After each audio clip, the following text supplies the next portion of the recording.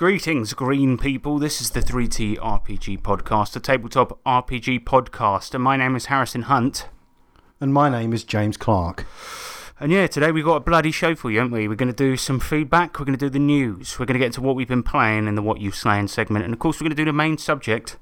It's going to be Goblin games. Yeah, Goblin not as in Goblin these nuts, but like Goblin a game. Oh yeah, Goblin like a game. Eating your RPG Eating books. your green RPG. Well, no, we've actually got 4 fucking reviews in one this time, so, you know, count yourself lucky. Big dick energy.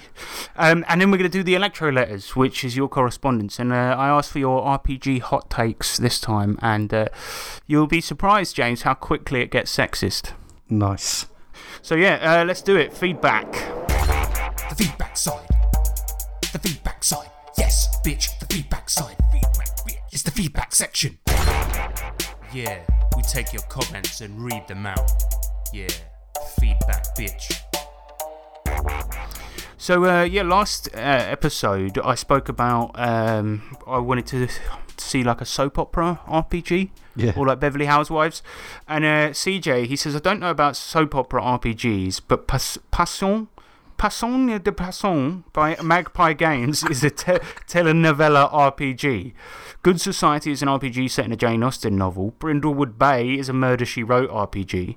I think somebody should really write a reality TV show game using some fucked up shoehorn mechanic like 2D20 from Conan and call it the Fantasy Housewives of Dragonstone or something. I love the fact that he knows so much already about the fact that they're... Well, I think Passion de Passion sounds like one, but then what's Good Society? Do you know what that is? It's, well, it sounds like... Oh, an RPG set in a Jane Austen novel. Okay, so that's essentially a period RPG, isn't it? Yeah. Like period drama RPG. Because what was that one that both of us watched? Downton Abbey. Oh yeah, that is essentially a soap opera. Yeah, yes. I mean, no, it definitely is. I liked it, but it was a soap opera. I just like the suits. I like the suits and I like the titties. Oh, hey, mate, I'm a simple man. I like a tit in a nice tie. And he continues, he says, fuck, guess someone took a stab at reality TV competitions too. In air quotes, it says, I came here to win as a GM-less RPG that aims to recreate a season of reality television. Shows such as Terrace House, he means Terrace House, Come Dine With Me and The Great British Bake Off that features a number of contestants competing to win the favour of judges and all the audience while playing out seemingly unscripted scenes. Imagine GBBO TTRPG. I think I could get really nasty. Well, they're making a fucking play of it. Oh, for fuck's sake. You know that? I didn't, but that makes me really sad. I know. It's pretty unbelievable, but... Great British Bake Off is one of those things that I will tune out for like 2 seasons and then come back and it's good again. Do you know what I mean? Like, the format gets really stale.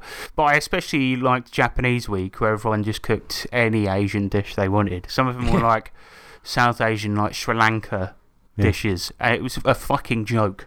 Yeah, that sounds good. So I Came Here to Win is a GM-less tabletop RPG. That sounds very good. We're going to play that at some point.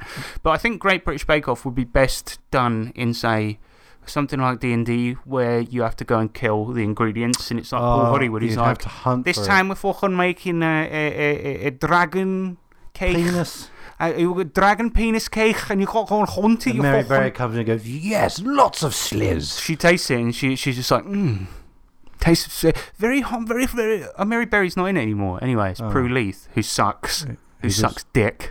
Dragon dick.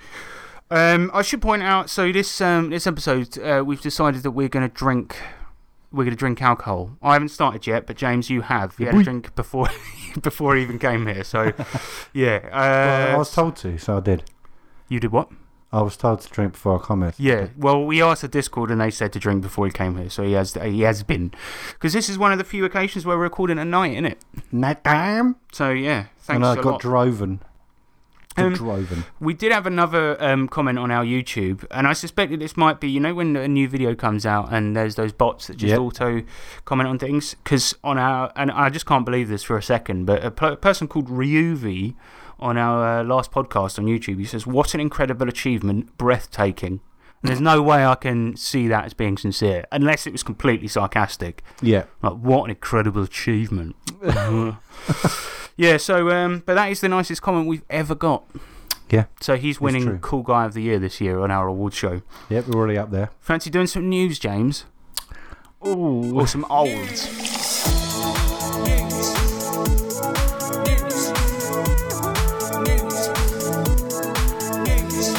Oh, yeah, news punch. Goodman Games paying people to stream DCC. So this is a quote from their website, Goodman Games, who make Dungeon Crawl Classics. They say, Goodman Games is paying $50 per show per host for people who run Twitch content on our channel. That's the important part there. We're also looking for creators of non-streaming video to post Goodman Games related material on YouTube. So you can apply to stream on their channel. Right. And I think what this is I know Brendan LaSalle, who's written stuff for Goodman Games, he does his show Blades Against Bandwidth. And so now he's going to get paid for doing that, which is very nice of him. $50 a show. I don't think that's anything to be sniffed at. And remember recently with the controversy with Wizards of the Coast that they were going to start charging people who make this type of content. Like Critical Role, we're going to have to pay them money. Now Goodman Games is doing the opposite. Yeah. Now $50 isn't that much money, but you have to remember that The Joseph Goodman... Large. The internet is large. Yeah. Thanks for that insight. It could have lots of people trying to buy in, but I suppose. Oh, it needs right, to be yeah, I see what you approved, mean. Right? Yeah, I think you do need to be approved. I don't think ours would go on there anytime soon. If I gave them the notes for the first episode of our Isle of Dread. No, but we've already got some DCC actual plays. We should submit those. Hopefully, we can charge backwardly. What would you call it? Retrospectively. Retrospectively. Yeah, so then because how many have we done now? Like an inside four? Penis. No, we've done, series? Yeah, I know, 4 episodes total, We've done 4 episodes, but we've also... done another 7, another 9. Yeah. We need a big payday for this one, Goodman Games. I tell you what we should do. If they don't offer to pay us for the content we've released in the past, we'll delete it and re-upload it. Don't email them saying that I said that, please. We're just going to slot it into where they used to be with a new release date. All I'll do is record myself going, new. And then when it says at the beginning, welcome to a new actual play. There we go. So yeah, that's all the news, but good news, I think. I think it's nice to see somebody not being a cunt for once. I do quite like the fact that they've made up for their piece of paper Filofax pigeonhole storage device. Because now if you do an actual play... With that in the background. Then you've really earned your money back. I mean, it only costs you $49 plus shipping to get the box. So, that's $1 profit, isn't it? Yeah, boy. All right, let's get on to what we've been playing.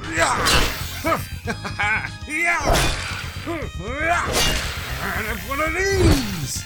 Oi, yeah? What new slaying? The only thing we've been really playing is penis sword fighting and bum conga. Yeah. Oh, and bum chicken. Yep. But other than that, we've been playing Mutant Crawl Classics RPG from Goodman Games, and I've been recording all the sessions so we can get 50 quid a pop. And yeah, so it's gone a bit weird recently. Well, it's gone a bit weird, it's gone a bit good as well. No, it's gone pretty sick. I'm glad you say that, because I'm a deeply anxious person. But yeah, so Mutant Crawl Classics, for those that don't know, is Goodman Games' version of Gamma World, using the classic OGL of... Actually, I found this out the other day. Did you know that DCC and MCC are based on the 3.5 OGL and not the first edition? It's crazy, you know. But that's quite nice to hear, to be honest. It's an OSR game that's like Gamma World but playable, and yeah, we've been playing that. And the whole plot of the thing is that there's this it's a post-apocalyptic thing, and there's this ancient computer that the tribe that the players are in, called the Children of the Glow, they worship this computer, and it's like a planet-protecting computer. But recently, all these robots that it spawns, called angels and archangels and all this shit, they're not protecting you anymore. They're attacking you. And suddenly all the big beasts that this giant computer and protection system was supposed to be destroying and letting humanity thrive, they've been attacking you pretty badly, as it seems. Now, the guys took this mission recently where they were supposed to track down this bloke's wife who recently left their tribe. And as far as the characters knew, they were the last tribe on Earth. They were the last humanity, even though they're a tribe of mutants. And... but they found another tribe of pure strain humans. So these are people that can't be mutated. They're like humans, basically. You know, I was quite shocked when that sort of happened, when that leaf turned. I know it's obviously possible in the game, but when we actually came across them during the session, I was just like, in my head, I was like, what? I think it was a nice twist, but then you have to remember that I did tell you at the beginning of the game, you're the last tribe on Earth, so it's pretty easy for me to subvert that. I was just like, if we started the game and I just went, there's no magic in this setting, and then you get powers.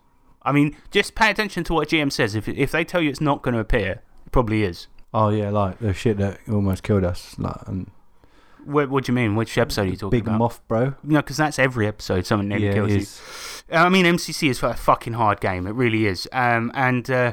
These guys tracked her down and to this other tribe, which is all humans, and they worship this high-rise building. Inside is like these humans have tried to replicate different echelons of a society they scarcely understand that existed 12,000 years ago, the ancient ones, which is basically us, sort of.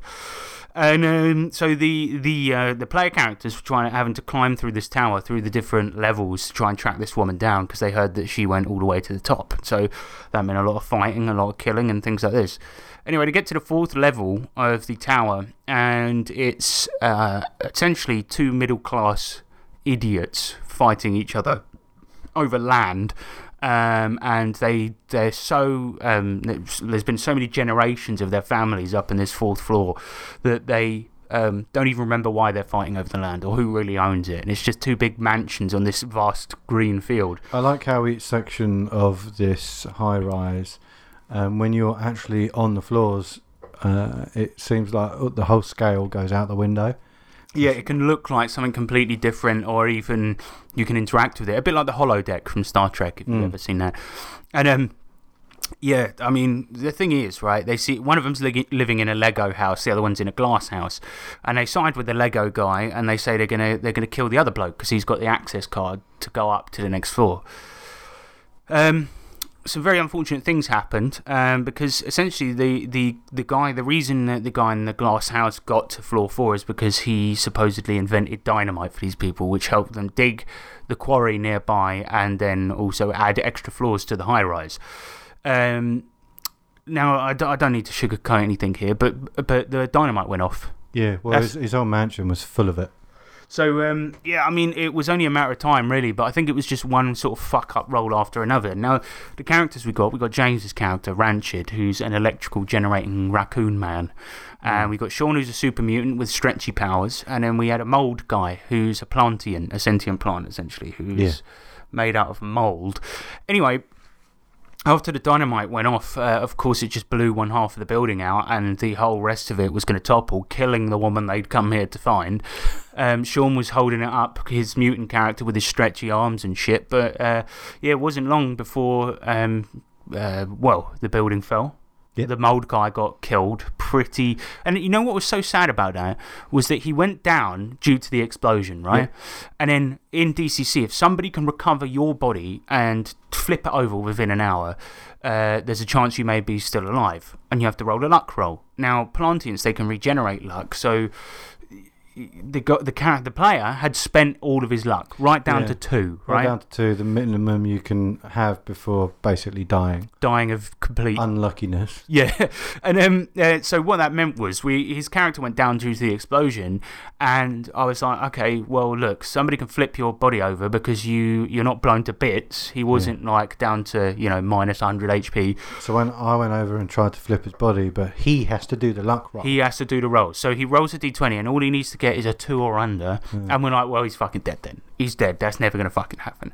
He rolls a 2, bang on. Yeah. We're fucking celebrating like mad cunts. Yeah, we are going crazy. Haywire in going mental up in that shit. We're spinning around, fucking slapping each other, kicking each other right in the vagina. Fuck hole.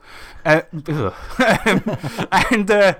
then of course they get outside. I can't remember if you got outside, but the part of the building fell on him. Yeah, well, it was we were fighting against an archangel, and then he killed him.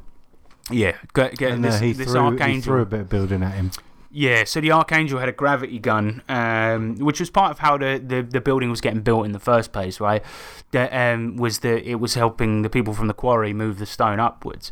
Now, of course, the Archangel, they're supposed to protect humanity, sees these cunts and fires at them. He fires 2 tons worth of stone material at the planter, and he dies instantly after that victory.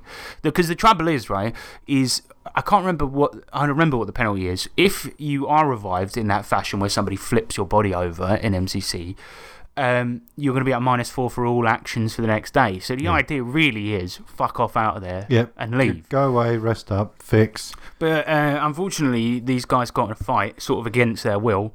And it just meant, and they tried to escape, but he was obviously really fucking low and was rolling at -4, so he didn't fucking escape. And it was after that huge victory where he rolled a fucking 2 on his dice, where everyone was just going mental. And then it was just like, yeah, nice try, mate. Yeah, it was quite cutting because he's managed to create a really, really good character, and then he had such a miraculous success to survive. Not die. Yeah.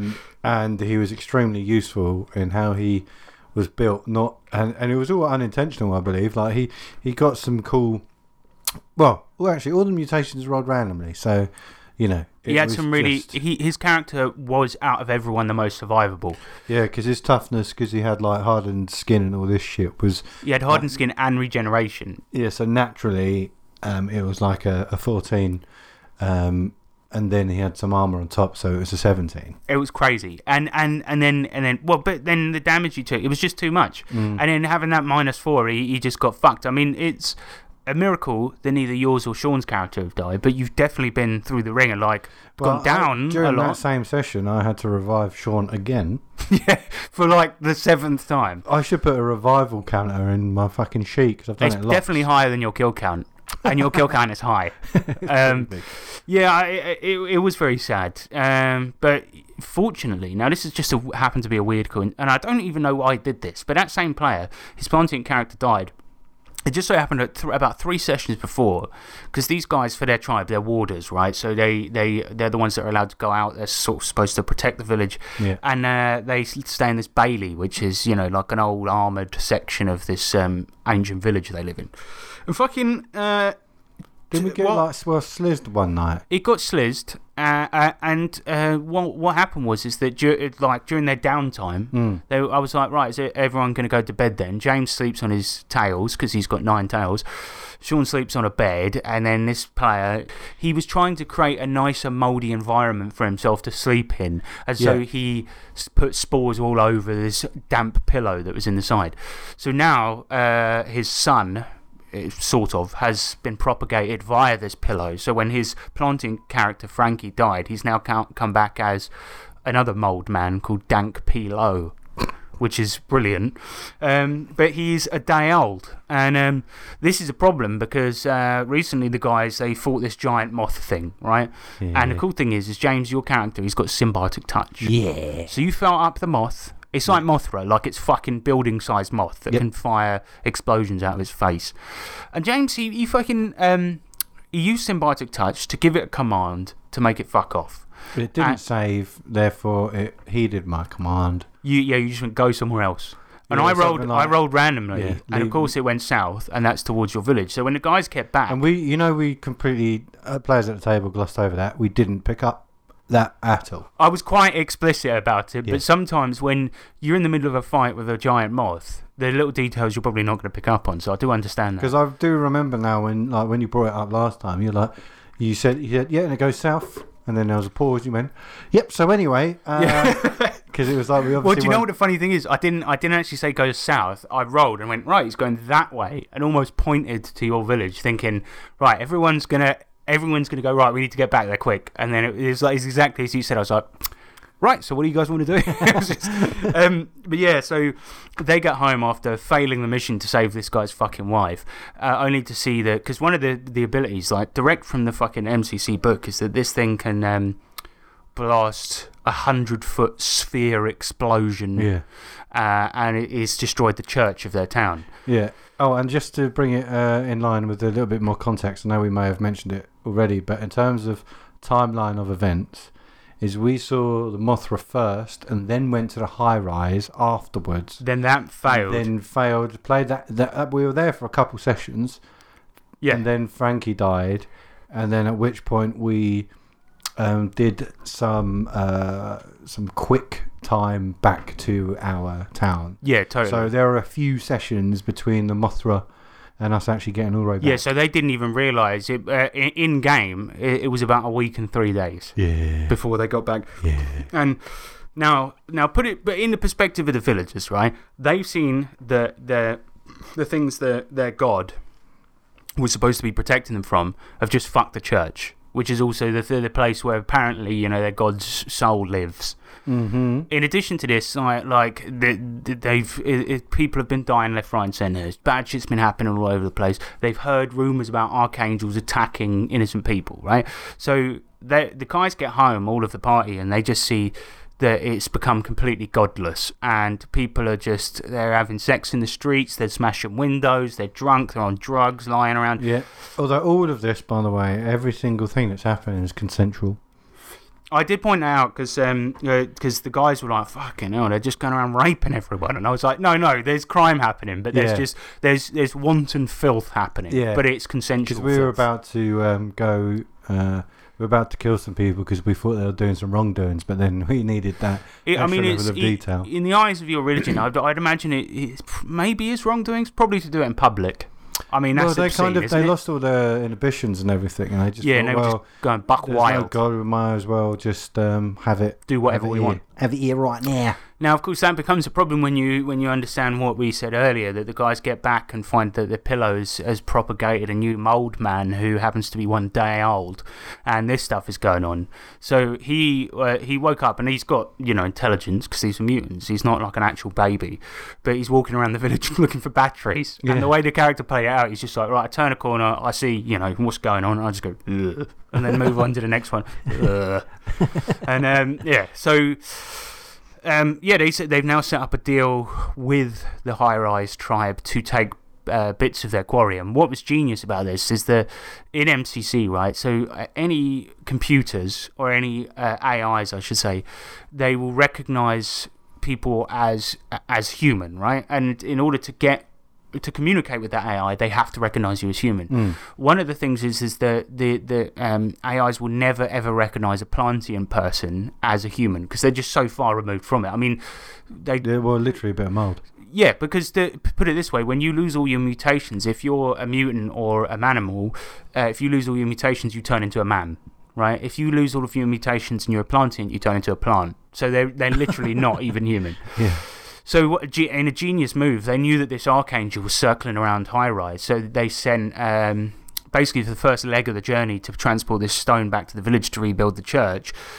It's all of the Plantian people from their tribe that are doing it. So the AI will just cut out pathway, and the AI, all it sees, this archangel, is just bushes moving around. Yeah. Just growing on stuff as far as it's concerned. Do you know what I mean? Yeah. I mean, he shot Frankie before, but that's because he was attacking him. Yeah, because he was a threat. It's different. Therefore, in this case, it's a bush don't shoot, a bush don't hit.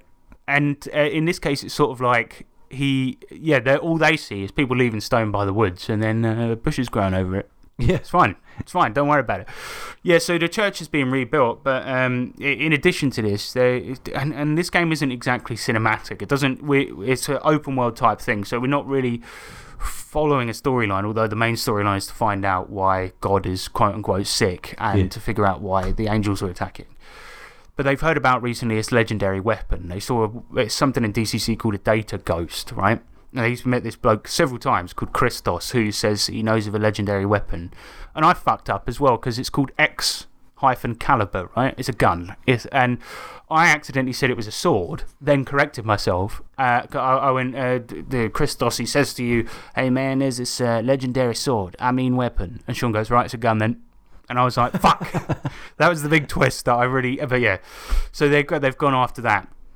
And where we left it is that the guys had made a boat out of Funko Pops, don't ask, and part of a tree, do ask, and they floated it out onto this great lake because there's this lady of the lake guarding Excalibur, right? Yeah. Who also happens to be a data ghost. And a lot happened in that session, so we ended up leaving it where the guys, the woman said, either you can fight me or you can play me at chess. Those are the two options you've got, and if you win at either. Yeah, but the thing is, right, like, so Harrison said that basically what we're going to do if we choose the chess route is it'll be all three of us playing one game, like in total, one game in total, not one game each. You guys can consult on turns and this and the other. Yeah, but one game against Harrison. But I know that Harrison's pretty good at chess. I'm not that good. You've beaten me before, man. Yeah, but comparatively, like, if you don't think you're that good, but comparatively to the rest of us, I think the only person who would give you a challenge would be JT. Yeah, I mean, so the other player in our group, Tobuscus or JT or Tomasin, he's very intelligent. There's no two ways about it. He's got a lot of unneeded general knowledge. yeah, a lot of very boring things to say. But no, he can talk forever. I reckon he can talk forever. He's not boring. He's probably not listening, but if you are, sorry about that. Love you. But I reckon the three of you together will probably be able to win. But I hope so. But I'm genuinely, as soon as you mentioned it, and I was just like, yeah, there's like a 95% chance that we're going to do the chess route. And I was just thinking, I should probably like brush up on my skills because I haven't played chess in ages. And well, we did play quite a bit after watching Queen's Gambit. Obviously, like everyone did. But I have kept up playing it. I don't play that often. I do play semi-regularly, but I tend to do it against computer opponents because I kept on doing 24 hours to reply sort of turn thing, and then I would just forget and then I'd lose, and my score was going down so hard. I was just like, well, at least if I play against a computer opponent I can just forget about it for a while and then come back to it. Yeah, I suppose that's what you want, like the ability to have a leisurely game of chess. Not a thing warning you going, you've got 5 minutes to make your move, and I'm like, and then my queen gets taken every single fucking time. But yeah, so that's the choice. You can play chess against her or you can fight her. Now, so we're playing chess. Well, that would be cool. I think it'll be fun. But she is also a hologram, so damaging her is, I don't know how you're going to do it. But there we go. That's where we left it. I mean, one cool thing was just the only sort of side scene we did was where you guys went to. Well, they had to deliver the news that this bloke's wife had died to the bloke. It was a blacksmith called Merthin. Right? Oh, mate, there was a lot of weight put on this because the whole reason that Frankie died, basically, and the whole reason we went to the high rise, and the whole reason that entire arc of the campaign was played out was because we followed the lead that was put up on the fucking poster wall in the tavern or whatever it was, and we were just like, oh yeah, we're going to hunt down Merthin's wife and hopefully find some clues about the Archangels. But really, because you've got a relationship with Merthin now, it was a little bit, I'm doing it for him. We promised we were going to do it, we're doing it. Yeah, because we were like, so you didn't even have to. Yeah, and we were just like, yeah, we'll do that. So it was like a ton of effort, and we don't even know her. We barely know Merthin, but we know enough. We've been through enough in terms of what we've done in the sessions to be buddy and friendly, because he's our blacksmith as well. So he does all our repairs and stuff. So obviously we want to be friendly with him. But there was so much effort going into this, like, because of the random encounters and the travel and the fact that we had to like go through this treacherous terrain. I reckon just getting there is one of the hardest things I've ever seen a party have to go through in the game. It's quite interesting doing the hex rolls, the fact that you're trying to roll intelligence to see if you can navigate and track. But it was also, tracking her was more difficult than just navigating normally. So it was really fucking hard, especially because parts of it were during a rainstorm. And oh man, the fucking environmental influences. It just was, it was insane. And then all of that effort just for her to literally be crushed in a falling building. Yeah, I mean, we never identified or confirmed, but I mean, it was sort of like a lot of the building turned into dust.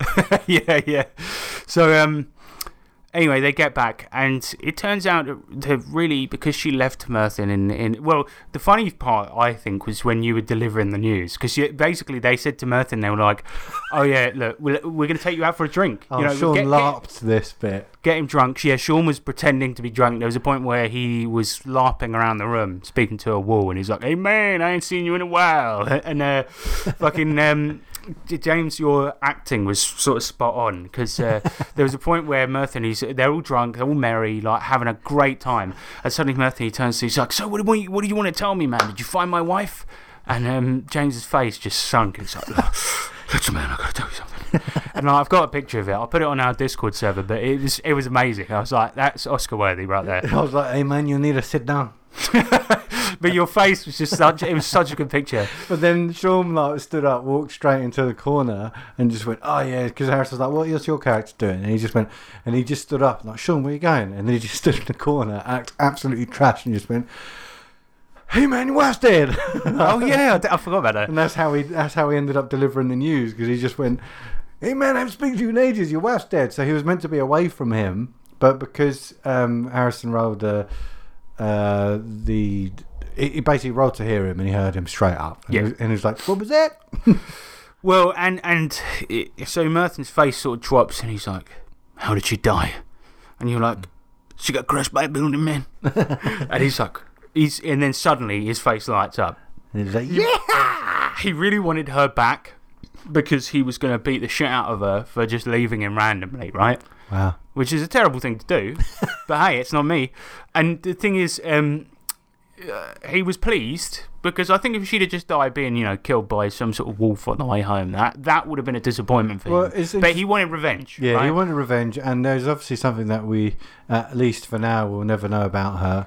And he was chuffed. Yeah. He was chuffed because she was crushed by a building. I mean, what better revenge could there possibly be? Yeah, there's no coming back from that. No. So, yeah, pretty good ending. I mean, I don't know if he was going to beat the shit out of her, but I at least wanted to sort of really give her some. Do you know what I mean? Yeah. But yeah, so it worked out. So yeah, next session we'll get to the Excalibur and the legendary weapon.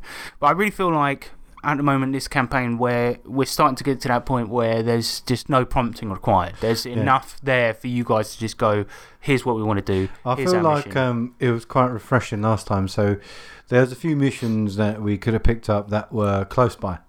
And really, if you look at the map that we've got tiny hexes on. Like each hex is about 5mm wide. Yes, or thereabouts. So the map itself, the world map that we're using to navigate and draw on and etc., is fairly small. So we've stayed in close proximity. I think the most that we've covered maybe is 16 up, and that's I think it's probably about 10 or 12, something like that. Oh really? Know. Yeah. I was going too far. Because the furthest you've gone is high rise, and so you've stuck relatively close, although the distance is quite far. But yeah.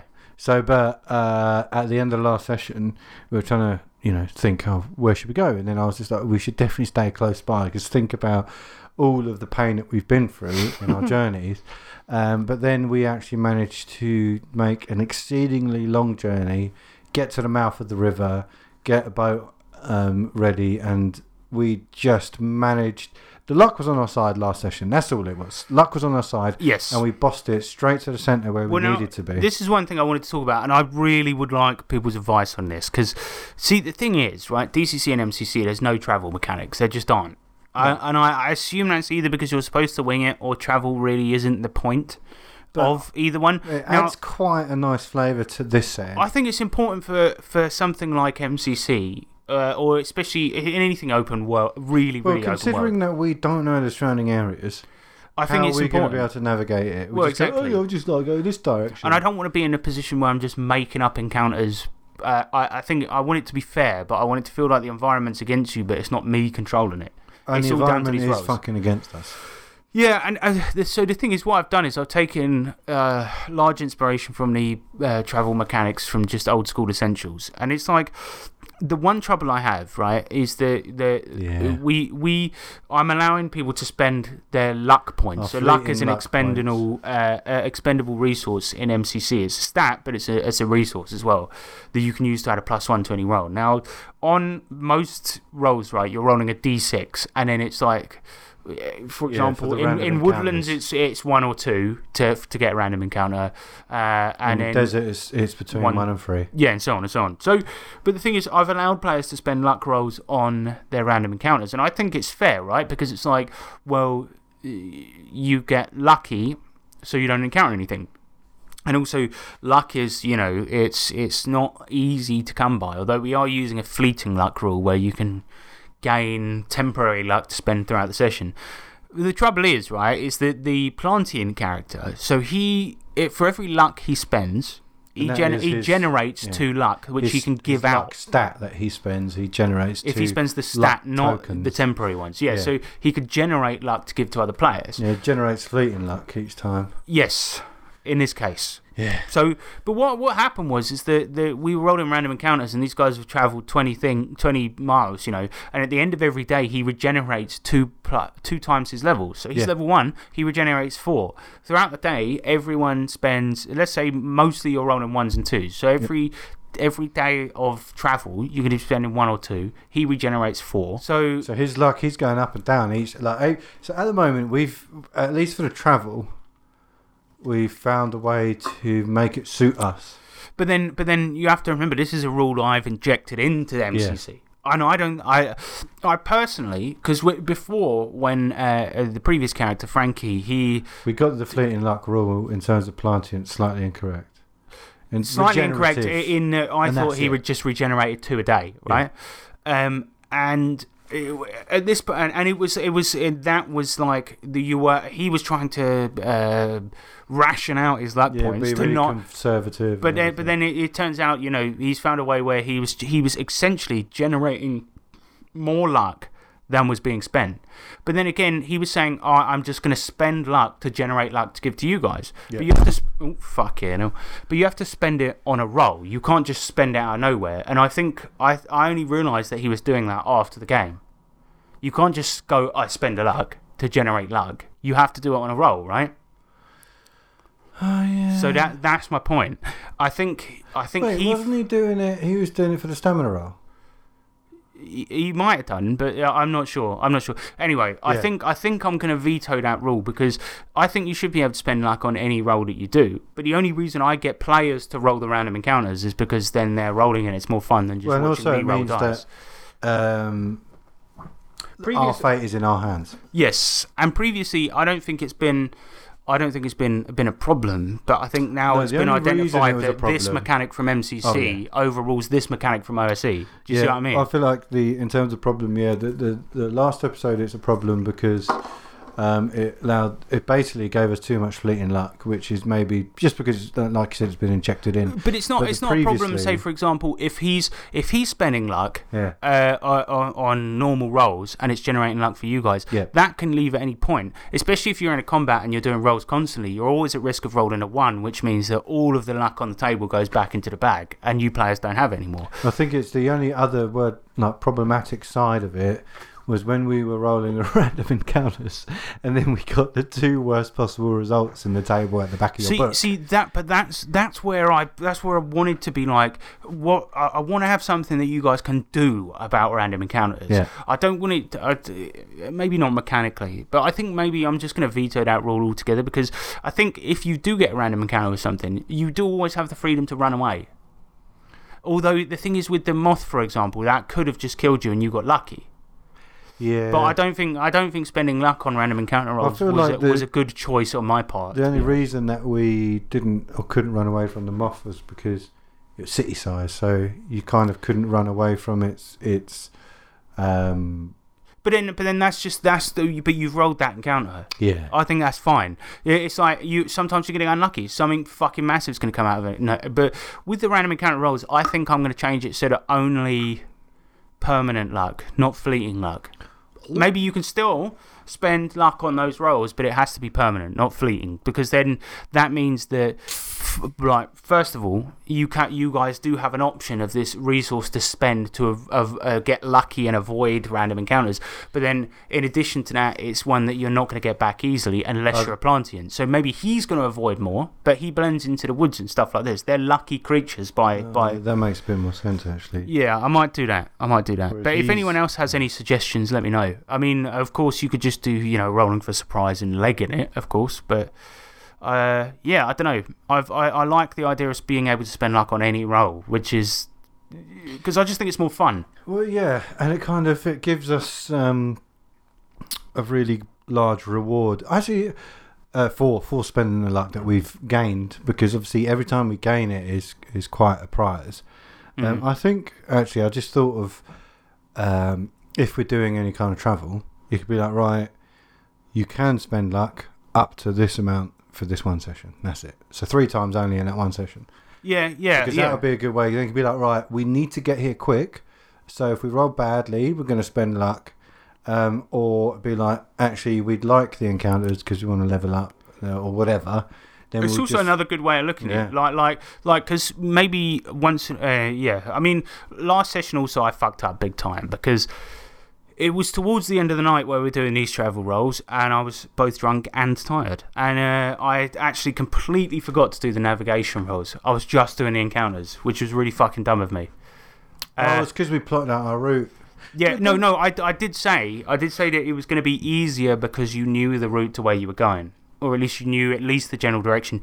But yeah, I should have done navigation rolls, roll to get lost, all of this shit, and I completely forgot. And we were just going, right, gets to the end of day one, who's doing first watch? I'll tell you what, though, in terms of like what actually happened, the world has now opened up massively for us, like loads more than we had. So I feel like it's breathed new life into something where I think, at least for me, I was really scared about going anywhere. No, I get that, man. Like totally. I think it's nice because this is the furthest you've ever gone now. Do you know?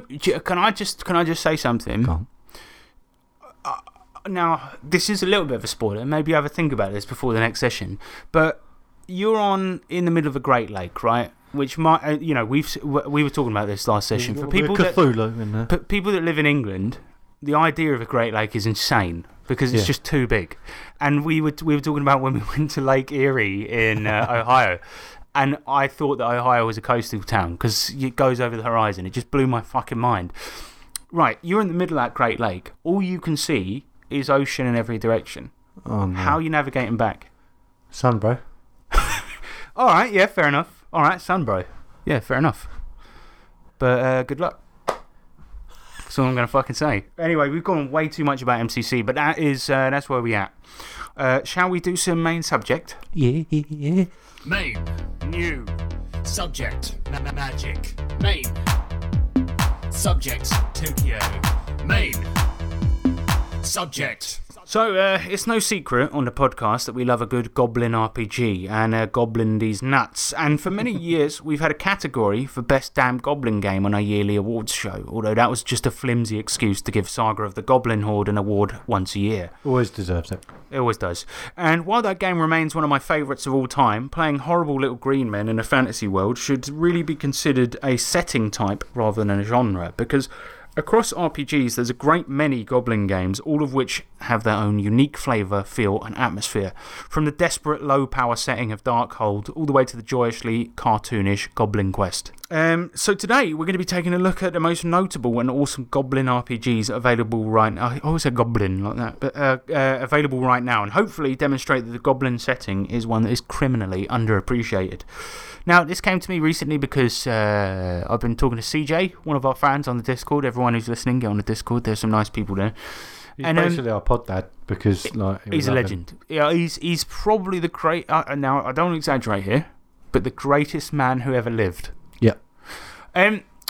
But he said he gave us a very nice compliment, and he said, just keep reviewing awesome stuff. And I was like, I know we do review awesome stuff, but that's then the whole. I mean, not to blow our own trumpet, but that's the point. It is, and I realised that we haven't reviewed something good in ages. We've only been doing rubbish. Yeah, to be fair, we've been targeting a lot of like pop, which is lot of pop. Yeah, a lot of pop, mate. Lot of pop, lot of fark. Yes. So yeah, I thought today I'll do something I like, and we're going to review 4 games. And these are all ones that I really like, and hopefully I'll demonstrate why you should like them too, and give the people that make them money. Even in the case of Saga Goblin Horde, which is free. Figure it out. Now, goblins, right? They've long been a classic monster in games, even remotely based on folklore. In English, the term goblin simply refers to any mischievous or ill-intentioned spirit. Sean, for example. Nick, for example. Oh, yeah. And the word itself comes from the 14th century Latin word gobelinus, which is a kind of demon or devil that haunted countryside areas, killing sheep and that. A myth likely made up when farmers found their livestock had been savaged in the night, although the truth is it was probably badgers, foxes, or the Welsh. Yeah, they probably actually misinterpreted it, saying, oh, my sheep's been goblined up. There's been goblin my sheep. Something's been goblin my sheep. What did you say? There's been a goblin? What's a goblin? No, I've been goblin my sheep. No, there's been a goblin at my farm. Something's been goblin. You see that here? Here's a goblin. That's a goblin. There's been a goblin up. Goblin in a school canoe. I tried to make a Simpsons joke. In UK folklore, right, these gobbos appear in many different types, including Scottish redcap, who wears a hat dyed with human blood, or the hobgoblin, who are more cheeky and mischievous rather than pure evil and more often friendly. But we also have the German Erkling, who was a giant goblin with a beard who lured children away from their homes and then savaged them. Fucking hell. A bit like Dark. Bobby Evans. But this myth, no, just disclaimer, he's never done that. But this myth was likely born because of children being savaged by the Welsh. My point is, what we think of goblins in D&D are just one interpretation of the green fuckers, and actually the term casts a really wide net all over the flat globe.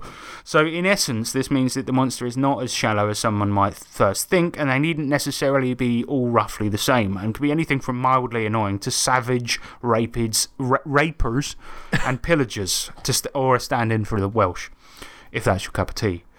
And I think that's something Grant Howitt, the author of the RPG Goblin Quest, well understood. And this is the first one we're going to dive into today, James. Yes, mate.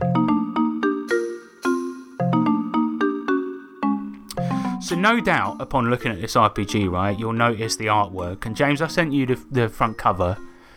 And it paints the goblins in an adorable style, with a group of perturbed goblins on-looking a triumphant one who stands atop a pile of trash holding a frying pan aloft in victory, which contains bacon and eggs. Yeah, the Goblin Quest art style is cute and cool, and I like it. But yeah, in this setting, right, goblins are genderless unless they want a gender, and are bred for war in the green pits under the Great Battle Camp, which, as the book puts it, was built in ancient history 7 years ago.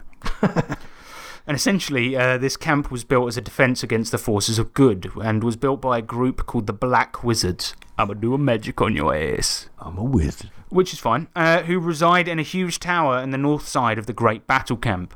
And to the goblins, right, these wizards are basically god kings. But the goblins aren't the only race of people in the Dark Army. There's orcs, bugbears, and hobgoblins too. But these gobbos are the lowest of the low, and while the bugbears enjoy owls at the pub and the camp, and the hobgoblins do the admin and day-to-day shit, the gobgoblins live in caves beneath the camp, festering amongst the sliz and the slunge. Now, once a week, right, the army organises itself, and orcs, bugbears, and wizards march off to do war against good aligned people, which it sounds like a lot of fun. And also, right, as they do this war, the goblins, right, they're at the front. They're always at the front. They're used as cannon fodder and bullet sponges. Now, if the setting isn't cool and amusing enough, there's a little section on each of the races in the camp, and they're both funny and awesome, right? The wizards, for example, who are drawn like corrupted disease bags, like albeit in a cartoony way. They've got growths all over them. They've got fucking tentacles coming out of their faces. They can fly. Wizards can fly in this. That's pretty sick, mate. Now, the explanation isn't simply that it's magic, right? I mean, that would be acceptable because fucking, Ice Wizard, what's his fucking name from Adventure Time? He flies. But it's because of magic. In Goblin Quest, the wizards fly because their robes suck air through the hood and expunge it out the bottom, sending them hurtling through the air. He's riding a Hoover. Yeah, essentially. Well, no, you're wearing a Hoover. Oh, yeah. So the wizards' robes, they sort of like flap, like just imagine that. They can never be stealthy because it's just going. Well, I mean, it would have to make a lot of noise, right? If your hood's just. And also their faces are sort of constantly dragged downwards, which is probably why they look so, fucked up. They're so forlorn. But wizards are the only ones really able to use this effectively, right? So any non-wizards that wear a wizard's robe, they really only manage to suck the air in, but not fly. They just float away like an aimless balloon. So that's pretty cool. And they're also, for some reason, wizards are afraid of gnomes and semi-immortal because they partition their souls into a phylactery, which can be basically any object or creature they want. Do you reckon they're scared of gnomes because they're like really tiny versions of them? Well, when I think of a wizard, it is essentially a bloke with a beard holding. A gnome's got a fishing rod. Pointy hat. Yeah. I think, well, just imagine right now, James, if you looked over into the corner of the room and you just saw a little Filipino man, like 2 inches high, you probably would. It would scare the shit out of you. It would actually. Yeah. So fair enough. I don't blame them. But let's talk about Goblin characters, right, in Goblin Quest. Character options and so on, because, that's why we're all here, isn't it? First off, it's important to note that in this game, the average lifespan of a goblin is 1 week. With one goblin, there was one Goblin King, right? He's said to have lived for 11 days. Wow. But most people consider that to be a myth. And the reason this is the case is because of a kind of cosmic bad luck. To quote the book, goblins simply attract unwanted misery. Also, much to their deficit, goblins in this universe taste really good, which is a big problem in a world where there's no vegans. Everything wants to fucking eat you. Even your employers want to eat you. Humans want to eat you. They're just tasty as fuck. In terms of like their longevity and the fact that their mortality is days, I feel like that's quite fitting for an RPG because we've had a few campaigns where MCC is basically the same, but not on purpose like this. No, but it's like you'd a few campaigns, loads of stuff would happen, and then we get back to like the village, be like, oh my god, so much has happened in a week. Yeah, we spoke about this before. Like so many RPGs, you think about like you do a lot, but when you think about the actual amount of days that pass, that's why I made a joke about it because you mentioned this once before, and I was like, oh yeah, that's a good point. Like battle, in Dirt Boy, it's done in 2 seconds. In Dirt Boy Blues, at the end when. Your boss Nathan Breckett's like, this has been a really weird week because it was about 5 days that fucking campaign took place over. I mean, it was only 5 episodes, but then if you play a 30-episode campaign, it's like that's a month. But it feels like it's been a year because it will take you a year to complete. The only time where you can speed it up is during downtime where you say, oh yeah, rest and heal up for a week or anything. That's what you got to do. If you want your games to seem epic and take place over a long time, just go, right, what are you doing for the next year before something happens? Gonna get well strong in it.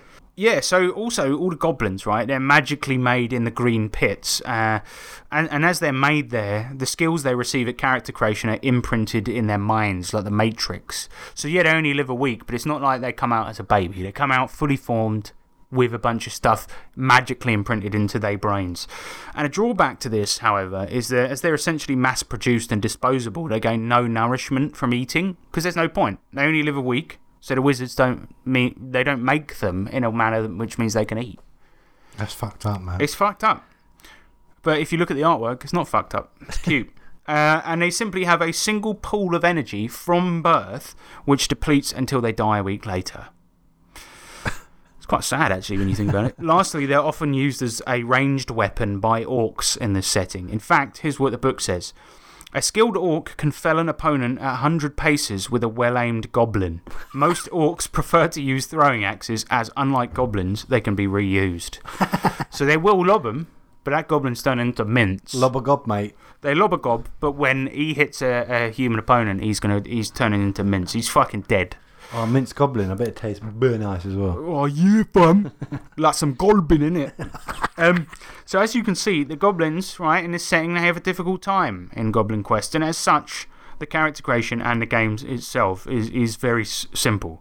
Because you're going to get through a lot of goblins, basically. In fact, Goblin Quest, you don't play one goblin, you play 5. Who have come from the same nest, right? And in this setting, it's called a clutch. So first, you come up with your clutch name, basically which nest you were born in, something like Big Tooth or Clawhide or something like that. Next, you decide what is the ultimate dream of your clutch. Some examples include Collector, where your aim is to find something of tremendous value, or Celebrity, where you want to become well known. Or maybe Gourmand, where you aim to eat new and interesting things, because goblins can eat almost anything, it just doesn't give them energy. Next, you pick an ancestral heirloom for your clutch, and this can be anything, basically. Just anything thematically appropriate. And examples in the book are the bin lid of protection. Nice. The big heavy rock. And the chair leg of bashing.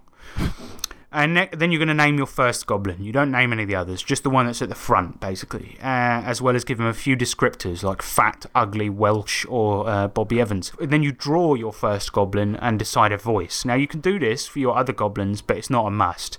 And the book says do it for as many as you can be bothered, basically. So you just draw, give a name to it, and then you've got your ancestral heirloom, all of this shit. So it's very, very simple. I do like the simplicity of it. Yeah, and now you're essentially done with your clutch, right? But then you also determine what type of quest you want to do, what type of quest the whole group wants to do, and do you want to go out murdering, plundering, whatever.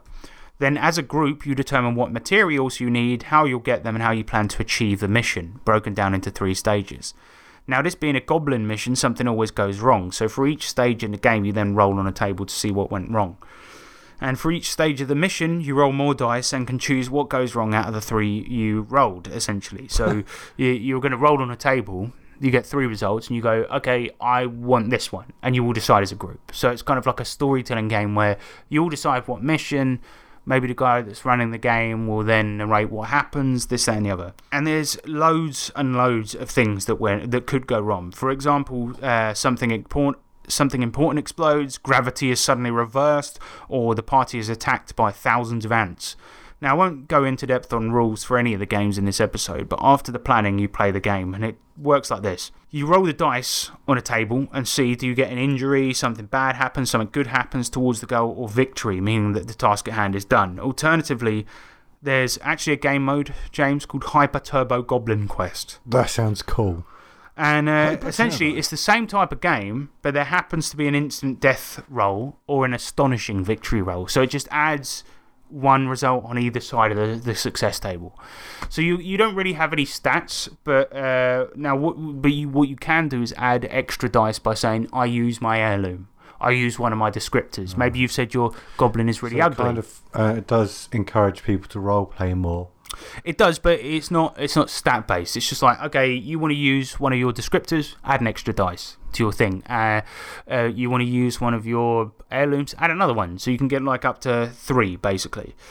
And if you use, any of these, you might get 2 good things. So like, let's say for example, you use your heirloom, you can kill 2 enemies, or 1 good, 1 bad thing. So all rolls have that kind of nuance where it's like, okay, you rolled a 1 and a 4, so you get something good towards the mission, but something shitty happens at the same time. Maybe you go to hit somebody, you injure yourself. Maybe you go to snatch the gold from beneath the dragon, but your goblin dies at the same time, and you chuck it back to the team, something like that.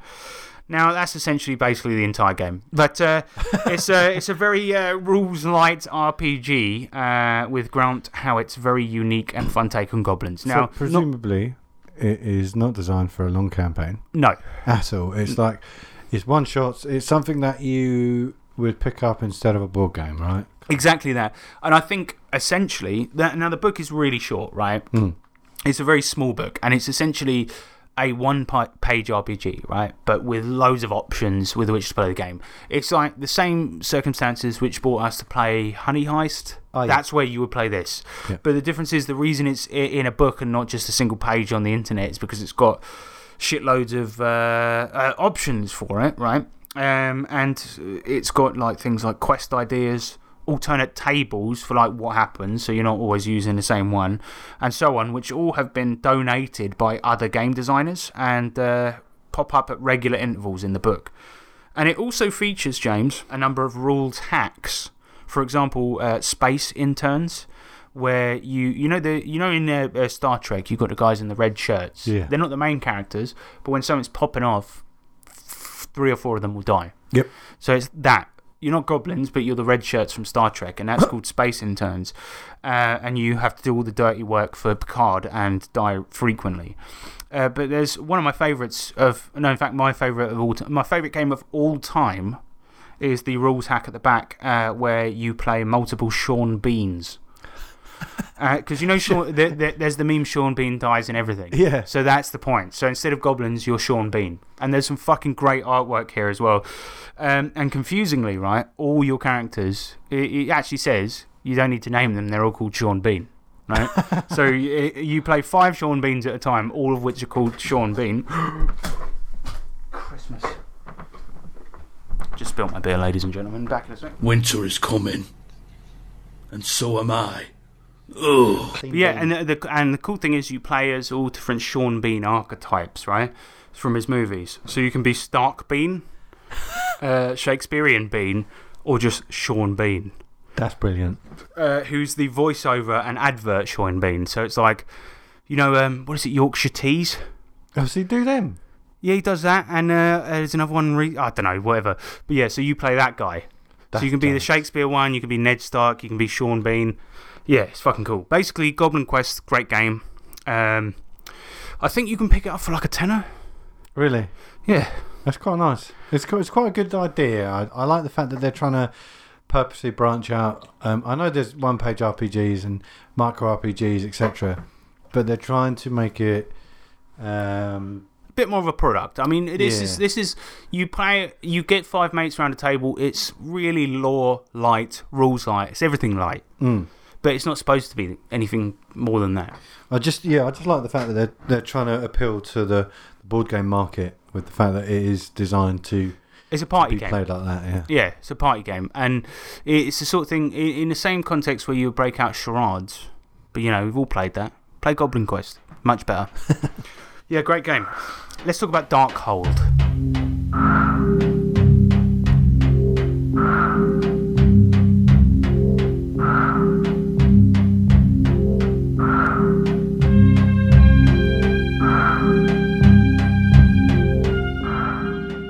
Yeah. Now, James, I've put some of these products in front of you.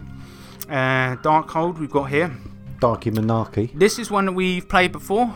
We kickstarted one of the adventures to it. It's called Darkhold Goblin Adventures, to give it its full title, by Rebel Minis, which is written by about 15 people, and which is crazy because it's only 70 pages. But it came with some of the nicest Goblin Minis I've ever seen. Now, these are the ones that are right here, right? That's the babies. That's them right there. Oh, they have. Just ignore the way I've painted them because I'm not very good at it. All right. And they're really very well fragile. crafted. Yeah, they are. They look really cool. They're really kind of. I like how different they are, although they've all got massive noses. And one of them's got a baby. Yeah, they've got massive noses. And they're consistent with the art style in the book. And as I said, it's made by Rebel Minis. So the books are to sell minis. Yeah. Right? But they're cheap and decent products, and I'm sure I can show you why. The only thing I wanted to just touch on here was when my son was born, and we didn't know how much room we had for stuff in our flat, I took all of my physical minis and swapped them out for physical. Idiot. I took all of my 3D minis and swapped them out for 2D ones, flat plastic ones, flat paper ones, all of this. And they're pretty awesome. I do like how. I love them, but I gave my minis to Sean on an extended loan. This is what I said. Right, you can use them in your campaigns. It's an extended loan, right? Yeah, we were all there. This is my brother, for those that don't know. He's a co-host on this, although he's not on this one. And got them back today. Got my minis back from him. I'm not even fucking around here, James. There's about 150 that I had missing. They're just gone. He doesn't know where they are. Well, I don't understand how that can be. Among those, right? So those Goblin Minis that you see there for Darkhold, I had 5. There's only 3. And you can't buy them anymore. I'm not going to lie, mate. I was devastated. Oh. I mean, you gave him a lot of minis. So 3D and 2Ds. Yeah. No, just my 3D minis. So all of my metal ones, plastic ones, all of this. I mean, it represents about £300 to £400 worth of stuff, and I've got less than a quarter of it back. Man, I don't really understand where they could have gone missing, unless he's playing with another group that we, don't know about. And if I were him, I would be. But I'm going to cheer myself up here. Let's talk about Darkhold Goblin Adventures, right? So, it came with some of the nicest Goblin minis I've ever seen, once which I've made use of a lot, and also features really fantastic cover art, which is a direct parody of the original advanced D&D art. Just look it up, it's really cool. Wherein some goblins are at the end of a dungeon gathering treasure, taking the jewels out of a giant demon statue. But what actually is Darkhold? Well, it's a light setting book for the Savage Worlds system, and happens to be the thing that really convinced me on how good Savage Worlds can be. In the setting, you play low-level goblins, right? And the titular Darkhold is the name of a subterranean empire that was once built by dwarves inside the top of a mountain, and maintained by their goblin slaves. Now, the frozen shithole type environment at the mountain caves are way too not livable, for reasons we'll get into in a minute. So the Dwarven Empire perished, and the remaining goblin slaves took over the top 2 levels, while the lower ones remain unoccupied. See, the reason the goblins thrive up there is because where the dwarves failed to grow anything on this frozen mountain, the goblins are basically less picky and set up insect farms, mushroom farms, mould farms, and also aren't quite as concerned with workplace safety, because in the depths of Darkhold there are these crystals which can be worked by skilled goblin artificers and used for magic. And while these are really dangerous, goblins are stupid and reckless, and so they wound up achieving what the dwarves couldn't, and set up trade deals with nearby human settlements, giving them these magic nuggets in exchange for things they couldn't grow themselves. Mega faggot! The environment is still obviously super harsh because it's a permanently frozen to fuck mountain and snowbound, and all of the goblins stay near or around the entrances because going any deeper is always risky. Now, I mentioned that they trade with nearby humans, and it's because the entrance to Darkhold is essentially in a valley in a mountain range, and it's on the lowest parts of the valley that you'll find a human trade settlement, a ruined elf castle, and a haunted island in the middle of a stagnant bog. So, not all the adventures need to take place in the caves. Before we get that's basically the setting. That is essentially everything that's included in the book. Now, there's an extensive section in this book on characters in Darkhold, and this is mostly advice on how to flavour goblins, right? For not to eat them, but like to how to flavour your goblins when you want to play them in Savage Worlds using the core rules, right? And it's also got information on goblin fashion, things like this, and it's more traditional than Goblin Quest, right? This kind of scummy goblins you'd expect to play in fucking D&D, right? Or fight, not play. Yeah. And it talks about how they enjoy things to do with farts and shit and like shit and like shitting out a fart and farting out a shit and all of that. Yeah. So it's the classic goblin shit. And farts. And it even includes detail about goblin sports like tug of war, right? But instead of just tug of war, in the middle is a pile of shit and farts. Well, it says sewage, but I put two and two together. A pile of farts. Anyway. It's more of what you would kind of expect from this type of thing, but I think it's done with loving amounts of detail and humour. And my favourite part is the section on goblin food and drink. And this is what it says. It says that goblins, when on the move, will take the bladder of a dead animal, fill it with all sorts of old shit and mouldy crap, then leave it tied to their belt for a few days where it will ferment inside the bladder, and then they eat it. So that's nice. Just eat it. Yeah, just eat it. Like, just imagine. Imagine the breath on that. Do you have a food recycling bin, James? Yeah. Imagine that inside the bladder of a dead animal. You know when you empty it sometimes and it is mouldy as fuck? Yeah, sometimes it's a bit. It is like, right? Yeah. Imagine that. That's what they eat. But instead of fermenting in your nice recycling bin, it's in a bladder. That's fucking nasty. It's. Well, is it though? Not for them. Because it's their culture and you're being racist. I'm being goblinist. You're being racist, fam. Humans, they call this meal, they don't eat it, but it's known by other races as a bladder surprise. Oh, nice. Yeah, and this style of writing is pretty much applied throughout. It's just nice twists on known goblin things. Like, we all know they eat any old crap, but the book just kind of brings it to a new sort of hideous height. Is the best way I do like it when they do that, though. Yeah, because it's like, okay, we expect this, but like they've made me feel actually sick, and that's got to be something, isn't it? And yeah, I think it's basically a classic style is what the game is going for, and it achieves it. So I like these sections quite a lot. Anyway, as for new gamey character options, the magic crystals are basically the biggest innovation of the Savage Worlds character options. So starting characters can choose the arcane background Crystal Apprentice, allowing them to use them. And this is basically unlike any arcane background from Savage Worlds that I've seen before. It's linked to agility rather than any of the smart space things, and revolves around quickly carving up a gem and imbuing it with one of your 3 starting powers. And that's different. It's nice. And bear in mind that there are no restrictions on powers for this background, so go wild. You can do anything from healing to teleportation. The way it works is that with a regular success, you make a flawed crystal. And with a raise, which is like the Savage Worlds version of a crit, you'll make an unflawed one. And with a failure, you just fail. But with a crit fail, you make a badly flawed one.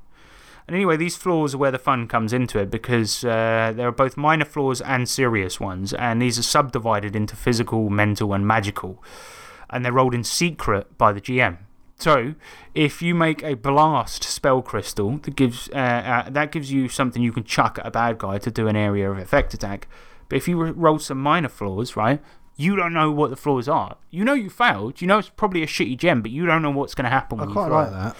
I love it a lot, man. So it's like there's always that risk. Yeah, the thing you've made is going to work, but you chuck it and you're in big trouble. You can really fuck it to the point where it'll fuck you right back when you throw it. So That'll be horrible. yeah, so you've got, in the example I mentioned, like a blast spell, right? You chuck it at a bad guy, it's going to blow some shit up. But if you rolled some minor flaws, you might end up chucking it and suddenly have your face magically rearrange itself so your eyes are on the back of your head or your mouth is on the top of your head, or become delusional or paranoid, or as the book puts it, Dane-bramaged. It's nice, isn't it? It's nice. That's good. But the serious ones, right, they include long-term injury or having your agility and all agility-based skills reduced to a D4 permanently. Fucking hell, man. That's savage. Or Worlds. one called Pain Broadcaster, where if you take a wound, the pain is broadcast to everyone within 30 feet and they auto roll spirit or become shaken. Oh. That's fucked up. That's really... I'll tell you what. All you were trying to do is one simple healing roll on your mate. You get that. And you fuck him. You fuck really them badly. like forever. Yeah. Yeah. I really like the fact that they've hacked it to do these new To really fuck. spells. Because do you know what I'm sick of? Players. Yeah. Always giving me shit. Oh, Always Harrison, like- why'd you kill my character? Oh, Always Harrison. solving the puzzle without doing Solving a absolutely puzzle. anything. Having a go at me, right? Having the balls to have a go at me because I fudge rolls behind my screen. How dare you? Yes. Or a magical flaw, for example. Get a magical flaw on one of these, it turns all of your gear into something wild, including sponge cake, wood, or dirty cutlery. So you chuck it, suddenly all of your armour turns to cutlery and just falls onto the floor. Or everything you own, Imagine not that. even just your armour. Just cake. It turns all of your gear into cake. That's fucked up. Fucked up, but be nourished for a good. Now, bear in couple mind, days. a lot of these adventures, James, they take place with like diving down into caves and like going deeper and deeper and like going further away from your home into dangerous places. You could be right at the end boss of an adventure and suddenly everything you own turns to cake. How fucked would that be? You just be like, alright, well, it's been a good game, guys. Yeah, just get up and leave. Now, the book actually includes a couple of new edges too, which are kind of like feats from D&D if nobody plays Savage Worlds. You'll like this one, James. Disgusting Spew, for example. Yeah. It's an edge which allows your goblin to use the feculent contents of their stomach as a weapon and chunder up blinding, damaging acid at any point. Any Imagine point. that. Blech.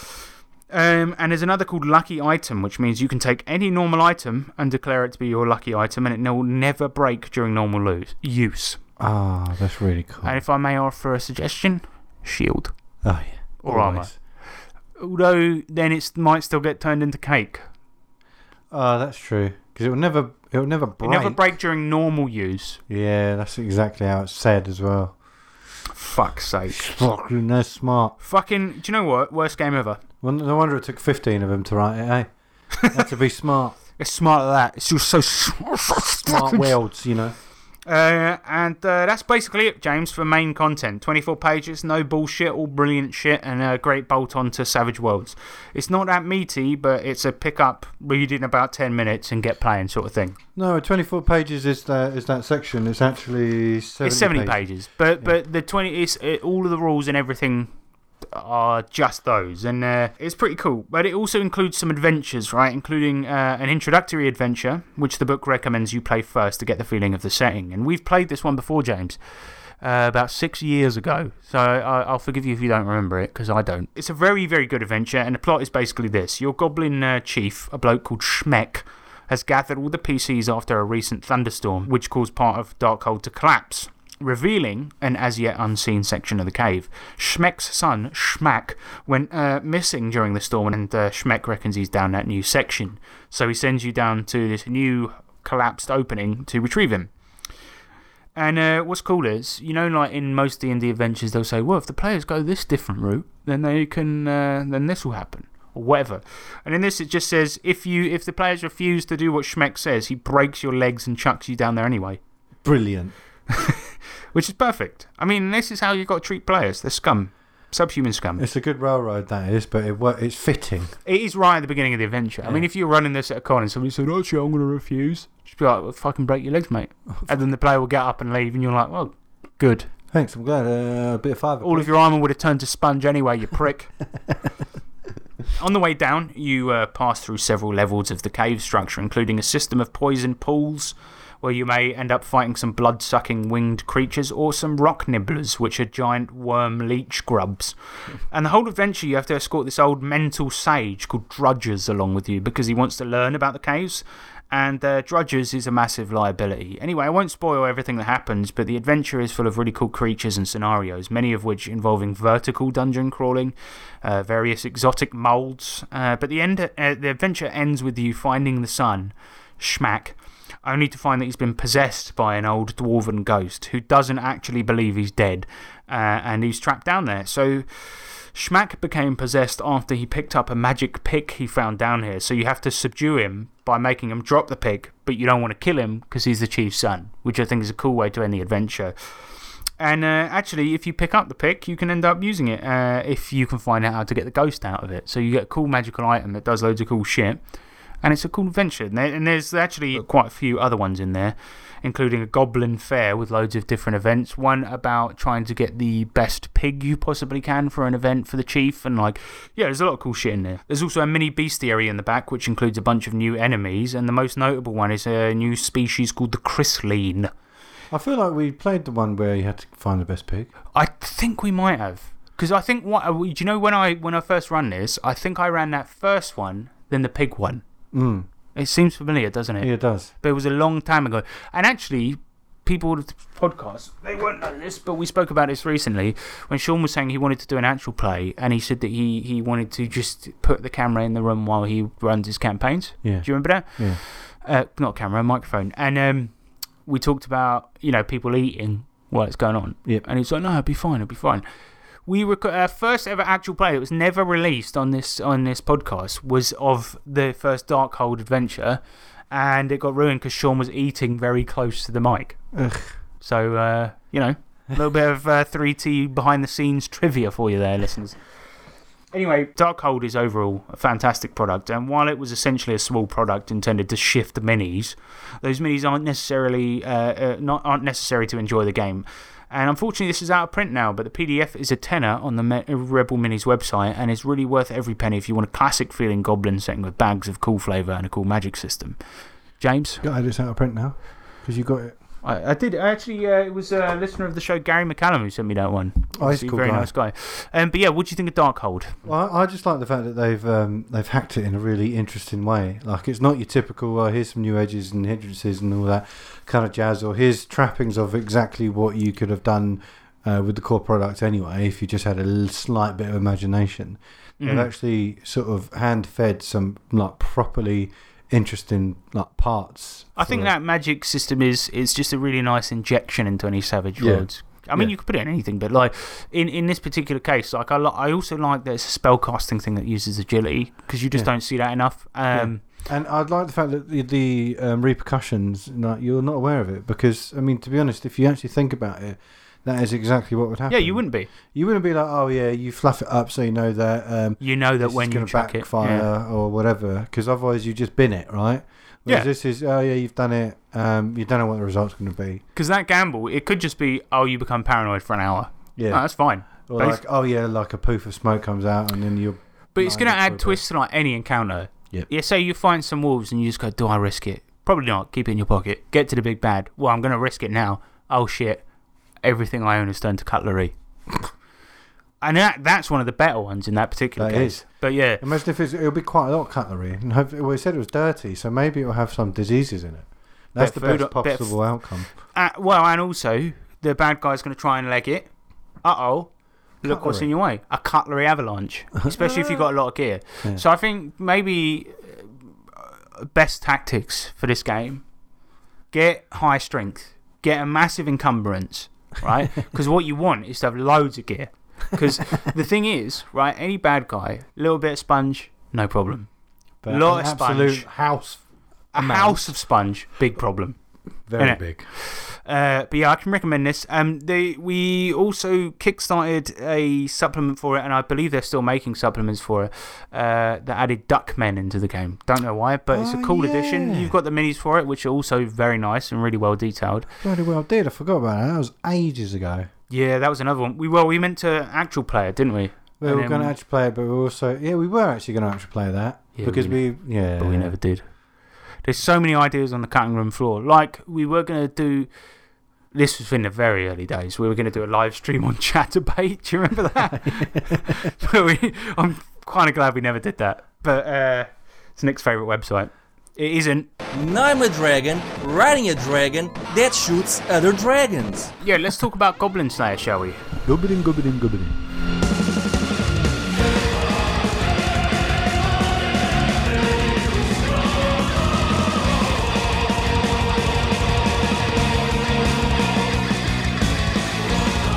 You know, to switch gears for a second here, we're going to talk about Goblin Slayer, the RPG, because and for those of you that hate anime, don't switch off just yet, because this is probably a fair bit different to what you might expect. And look, I hate anime, you know, because I'm not a fucking child, I'm not a fucking, I'm not a fucking weeb, you know. I'm a weeb.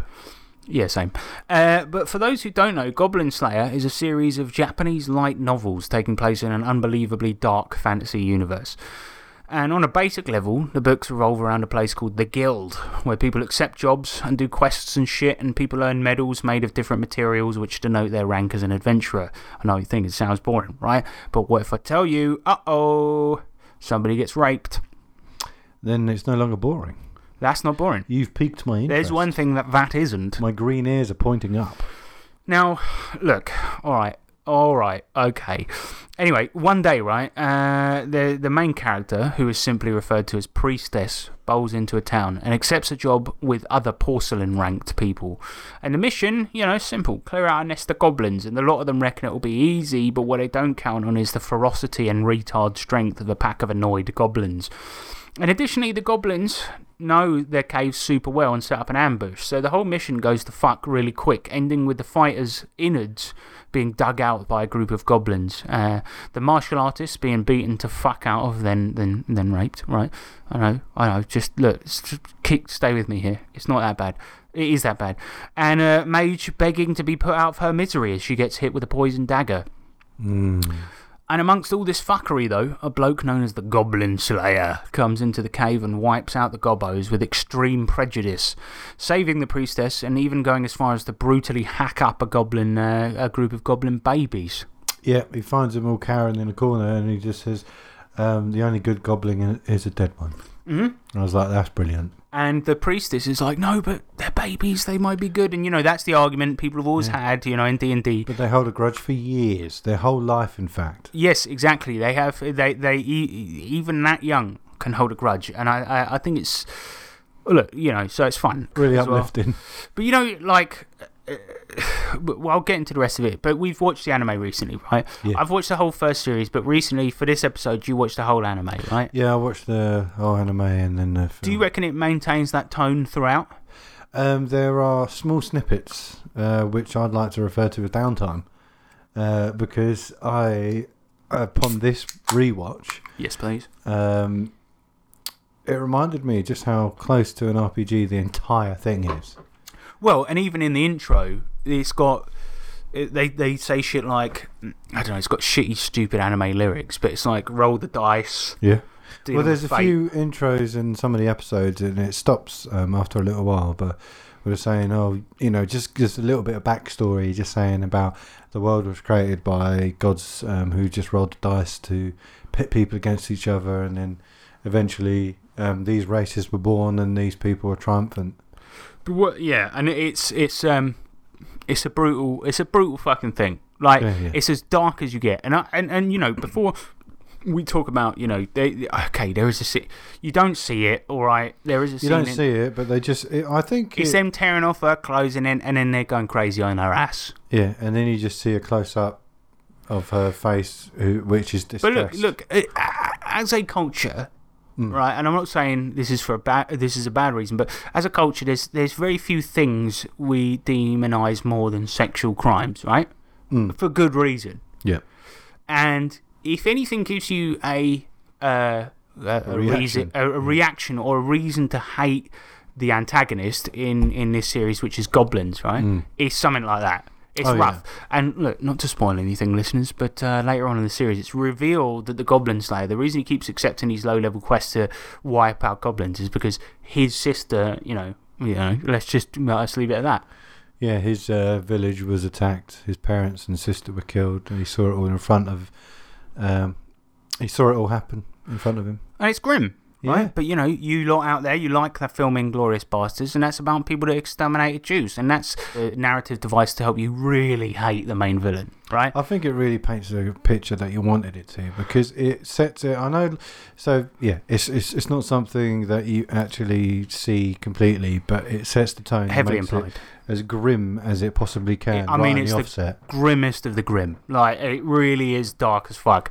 And in my opinion, aside from the artwork, it features very little anime cringe, right? Yeah. Now the artwork is bad, and it features a lot of fucking ridiculously gigantic tits, but we'll get into that later. But the books, and indeed the anime, primarily follow Priestess and Goblin Slayer as they kill goblins, and elevates a monster usually used as cannon fodder for low-level PCs to the main antagonist of a series, and it makes them truly horrific as the goblins use their sheer stupidity almost like a weapon, because they will charge in and huge packs going for hell for leather without concern for their own safety. And once they reach your ass, they're going to fuck your shit right up. And they're also portrayed as crafty, tricky, and cunning, which combine with their ferocity as a dangerous mix. And today, there are 16 light novels in the series, and a manga adaptation, which was made of these in 2016, which was then adapted into the anime that we've just spoken about in 2018. Complete with a fucking awesome metal soundtrack. And I would say this is the reason, like the artwork is exactly the fucking same as in the manga, right? But you've got to watch the series, because the fucking soundtrack is absolutely amazing. And I tell you what, I watched the Japanese dub last time I watched this, which is not a dub. But then I watched the English dub this time. Yeah. And I really like it. And the guy who plays Goblin Slayer, like, you have to remember, cringy anime voice acting, that isn't really as much a thing nowadays as it was. Like, if you've watched early Gundam, like, that's horrible. But in this, like, it's cheesy, but it's not cringe, in my opinion. And Goblin Slayer, like, watching the English one, he sounds a bit like fucking Solid Snake, where he's just like, there's no such thing as a good goblin. A bit like Geralt from The Witcher as well. Oh, nice. To the point where I thought it was the same actor, Doug Cockle. Also, another thing I noticed, the meatiest goblin destruction sound effects I've ever heard in my life. Yeah, they're pretty hench, and it's like they don't. Like, they could have overplayed some of the gore in it, but they don't. They don't need to. It's done almost good because it's a revenge story, and everyone likes those. It's almost done to the point where the violence is almost excessive, but not quite. Yeah, and it's kind of like every bit of violence you just accept, because it's just like, that's just they normal. deserve it. Yeah, they deserve. And also, it's sort of to the point where I think the violence is more portrayed as him being expert in wiping these fucking people out, rather than just being like, I'm going to really torture them. In the first scene, for example, it's him. He's counting them off. Like, he knows there's 20 in this nest. So I was going to say, I really enjoyed the way that everything that happens, presumably in the manga as well, because that's one thing I haven't read. I've only watched the anime. But the way that every element of it is exactly like an RPG. Like, every character, they don't have a name. They just have the role that they play. And that's almost like, people complain about, back in the day with old school D&D, where people almost didn't care about the role playing. They cared about the game to the point where somebody go, thief, pick the lock. Yeah, and that's exactly what they do there. And the fact that when he's killing them off, he counts every single one that he kills. It's beautiful. Yeah. But, the anime is really good. And I've got to be honest. Look, listen, people out there, I hate anime. It sucks. It sucks meaty goblin dong. But this one is good and deservedly popular. So in July 2022, very recently, we got an RPG made by Group SNE, of all people. And Group SNE, man. If you don't know who Group SNE are, well, they're responsible for GURPS in Japan, releasing a huge number of books in the system and publishing the game over there. But also did many translations of Western games for the Japanese audience, including Shadowrun, D&D, Mech Warrior, Warhammer Fantasy, and a bunch of others. But perhaps most notably, they were the designers and publishers of Japan's second most popular role-playing game, Sword World, which is second only to Call of Cthulhu right now. Nice. And if you don't know what Sword World is, well, have a listen to our episode called The Japanese D&D to be enlightened. But quickly, Sword World is a 2d6 RPG system which is set in a world called Forcellia, where 3 swords appeared from nothing, then created the world, then smashed to pieces, leaving fragments of God's sword all over the planet. And adventurers and evil blokes alike like to search for them. And it's never been officially translated to English, but there is a whole wiki with complete translations on it. But Goblin Slayer RPG uses the Sword World 2d6 system and is available worldwide, making it the first ever officially translated and published version of Sword World outside of Japan. Amazing.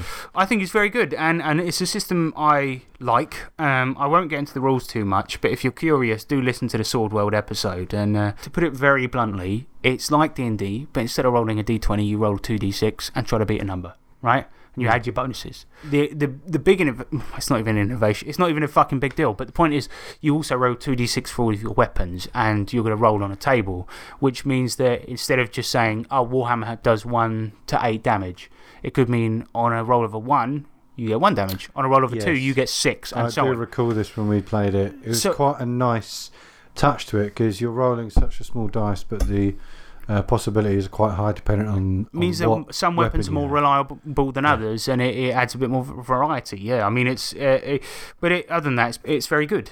So we already know about the universe of Goblin Slayer, right? It's, it's raping, it's killing, it's shooting. So let's talk about character options in Goblin Slayer in terms of races. And all the classics are there. You've got human, dwarf, bobbit, fuzzy, and so on. But you also have lizard men as a standard race, which will be no surprise to fans of the anime, obviously, because, there are lizard men all over the place. And these guys start with immunity to poisons, dark vision, and double the normal movement speed. And you also have a new race called Rhea. Rhea? Do you remember those from the anime? Rhea? It's a different name for a hobbit, essentially. They're the little guys with the pointy ears. It's weird because Japanese RPGs, they don't ever name a hobbit. Neither do Western ones, right? But they never call a hobbit because that's, that's Tolkien's. Unless it's Lord of the Rings. It belongs to him, right? Get off. But Japanese RPGs always name them something weird, right? We've pretty much settled on halfling here in the Western world, but in Sword World, they were called grass runners, which, I don't know, just sounds a bit racist. It sounds quite cute. It does, because I imagine like a little... Yeah, that's what I imagine. Just frolicking through a field, loving life. Massive feet. But then also, it sounds a little bit like, saying spear chuckers. Oh, yeah. Do you know what I mean? Actually, yeah. It's like it's racist. And, hobbits are people too, man. So I'm sitting there, barbecue sauce on my titties. But yeah, similar to Sword World, you have a bunch of classes, right? And the big thing about this game is that multi-classing is encouraged. So what classes you can actually use is determined by your background and roles for your character. And weirdly, they're broken down into just, in Goblin Slayer specifically, just fighters and mages with subclasses in each. And similarly to the books and the anime, there's no reinventing the wheel here. Gone are the gun mage and the wrestler from Sword World, so it's mainly just all the classes you'd expect to find in a fantasy universe, with the exception of the dragon priests, who can use a new type of magic called ancestral dragon arts. But ultimately, this game is kind of similar to Warhammer in that what you kind of do is you dip your toes into a lot of classes as you go based on what you need to make a unique character. And the classes themselves aren't unique, but what you end up with is something unique. Now, a huge portion of the book is rules, and it's a fantasy RPG, so I won't bother going through it, but let's talk about new spells, right? So I flicked. Now, I want to point out right now that during this episode, we were doing Goblin RPGs, right? Yep. And I realised this is one that we really need to talk about, because it's the big Goblin game that's come out in the last couple of years. It is. And I ordered this. When did I order it? Midweek, right? And it arrived Friday. Now we're recording on Sunday, and the size of the book is immense. It's ridiculous. Let me have quickly. It's 500 pages, mate. Is it 500? Yeah, go on. Oh, it's got the index. Doesn't count. Oh, 615. Christ on a bike. So it's a good thing I already knew the rule system. But yeah, we're not going to go through the rules because we did that in another episode. But we want to go into some new spells here. So I flicked to the spells section in the book, James, and you're not going to fucking believe this. What? While writing this episode plan, I look at the spells. The first spell I see, I just flick to the page. Create Goblin. Fuck off. Now, this is like if you went into Staples and they didn't have Staples. The game's called Goblin Slayer, not Goblin Maker. It's just, it takes the piss, is what it does. Goblin. I mean, that is the opposite of what you want to do in this setting. I mean, but would you create the goblin to use goblin? No, actually no. Mate, it don't matter. It's Goblin Slayer. It's you fucking. Why you father? For lipstick in my Valentino bag. You know what I mean? Why would you create goblin in Goblin Slayer? I know. Imagine that. But anyway, hilarious jokes aside, spells are some of the most creative parts of this game, right? Wizard/sorcerer ones include Other Self, where you make a copy of yourself that you can freely control. So stats and everything. For a good hour, you can create a copy of yourself and have 2 players on the table at the same time. Characters. That's mad. I mean, it's broken, but it's fucking cool. There's one called Gambit, where you can charge up a rock so that it explodes like a grenade when you chuck it. That's pretty hench. There's one called Weathering, where you can rapidly speed up time for a single object, making it just get old and crumble to dust. But, you know, depending on what it is, it could do different things. You use Weathering on a bit of food, that's going to mould. You use Weathering on a man's face, it's going to sag. It's going to mould. It's going to mould, depending on, you know. Or my favourite one, James, dance. You force an enemy to dance uncontrollably as you sing to them. Just you spit rhymes that are so dank that they cannot help but dance. Will they just dance forever at that point? As long as you keep singing. And, you know, if Harry Mack is to be believed, he did a 12-hour stream where he rapped constantly. Oh my God, he must have been absolutely fatigued. I can't, yeah, clearly, right? But as long as you can rap for 12 hours, you know, stamina rolls permitting, you can keep that fucking goblin dancing for 12 hours. And this is partially why I like Japanese RPGs, because they do get weird with the magic. But the miracles for priests are cool too, and go beyond the usual smite the weapon, heal the player shit, including being able to transfer any negative status effect over to your character. So if you're on fire, if you're paralysed, if you're blind, you can take it and just transfer it onto you, which is going to make you the hero of the group no matter what. You know, I think that's fucking cool. That's pretty Any intense. status effect. So you can just decide to absorb other people's ailments. Yep, and keep them fighting. I think that's fucking cool. Or making invisible walls as well as another priest spell. Or asking that's yes. completely in the anime. And yeah, and there's one where you can ask yes or no questions directly of your god. So you want to know a clue on something, just go, "Dear Lord Jesus Christ, where the fuck is the goblin nest?" No, that would not work. Is the goblin nest to the west? No. Alright, let's rest another day. I'll ask him again. Yeah. I mean, it's broken, but also fun as fuck. Well, broken to a degree, because I suppose, you know, there's probably some like that, north, east, southwest for travelling. It's just like. But it's still unspecific enough to where I don't think it could break a game. Yeah. But bear in mind, we could find a way. With something that it's a high level spell, but also bear in mind with something that powerful, if your priest dies, that's a big deal. Yep. So I like that type of stuff. I think it's a more interesting way of treating clerics. Do you know what I mean? Also, you can directly attack someone's willingness to fight. You're in a fight with somebody and they're really fucking angry at you. You can just go, you just attack their willingness to fight. They just lay down and die. End of story. They will not fight anymore. That's pretty fucking sick. Or they might walk away, you know. But, of course, I said earlier, ancestral dragon arts. And this school of magic, predictably, is basically doing dragon shit. And it's mostly used by lizard men, but it can also be achieved by other races under rare circumstances. Basically, rolling the right thing on your background. So if you've ever wanted to be a fire-breathing dwarf, this game is for you, mate. And I mean, you can also turn your arms into wings temporarily and fly around, become amphibious, or imbue your blood with dragon power so that someone who drinks it can use an ancestral art, which is weird, but cool. So suddenly, you know, you've got this cool power where you can turn your arms into wings.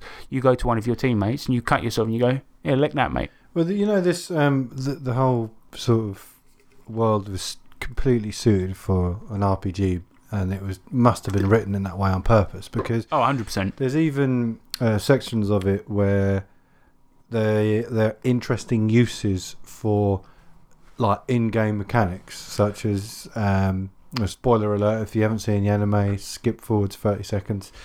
But there's 2 sections, one where it gives people some rings to allow them to breathe underwater, or, you know, breathe where you necessarily can't breathe properly, and then they get avalanched on, or potentially avalanched on, which means that they would be able to breathe in those circumstances, and another where he's sworn where he can't. He's not allowed to use any explosions or stuff like that to get rid of goblins because he needs to dispose of them in a better way, and then he uses a bag of flour. They're against an eye of the beholder. The eye of the beholder has a laser eye. The bag of flour is opened up, and then it completely explodes the entire room he's in, frying himself to death. That's beautiful. Yeah, I mean, interesting uses of spells is like a big theme with this thing. And it's just like, I really do like how they've sort of painted that in. Well, I mean, it might be due in part to, this is something I didn't put in this review because it was kind of dull, but I think it's relevant here, is that originally Goblin Slayer was written as a series of forum posts and then was adapted into a light novel, but realistically it was published when the light novel came out. But who published it was Square Enix. They published it in their magazine, and they're a company that make video games, specifically RPGs. They made Final Fantasy and stuff like this, and now make Dragon Quest. So it kind of stands to reason that they put something so gamey into their magazine. Do you know what I mean? But yeah, I mean, Ancestral Dragonarts, right? You can turn your arms into wings and things like this, and use all dragon abilities. But also, like I said, fire-breathing dwarf. The breath weapons don't just include fire. You can go ice, fire, lightning, or poison, which is just, really fun. So, you could be, an ice-breathing dwarf, which is just cool as shit. Now, the gear is all typical fantasy shit, but with a lot of options, and has a little nod to Castlevania because and I won't expect you to find this as cool as I do, James, but the Vampire Killer Whip is available in the book. And for some reason, the Umbrella is a weapon too. Fuck knows why. But I've been avoiding something for a bit, right? We touched on this earlier. But for all the things this RPG does incredibly well, the anime adaptations of Goblin Slayer would have ridiculously proportioned women.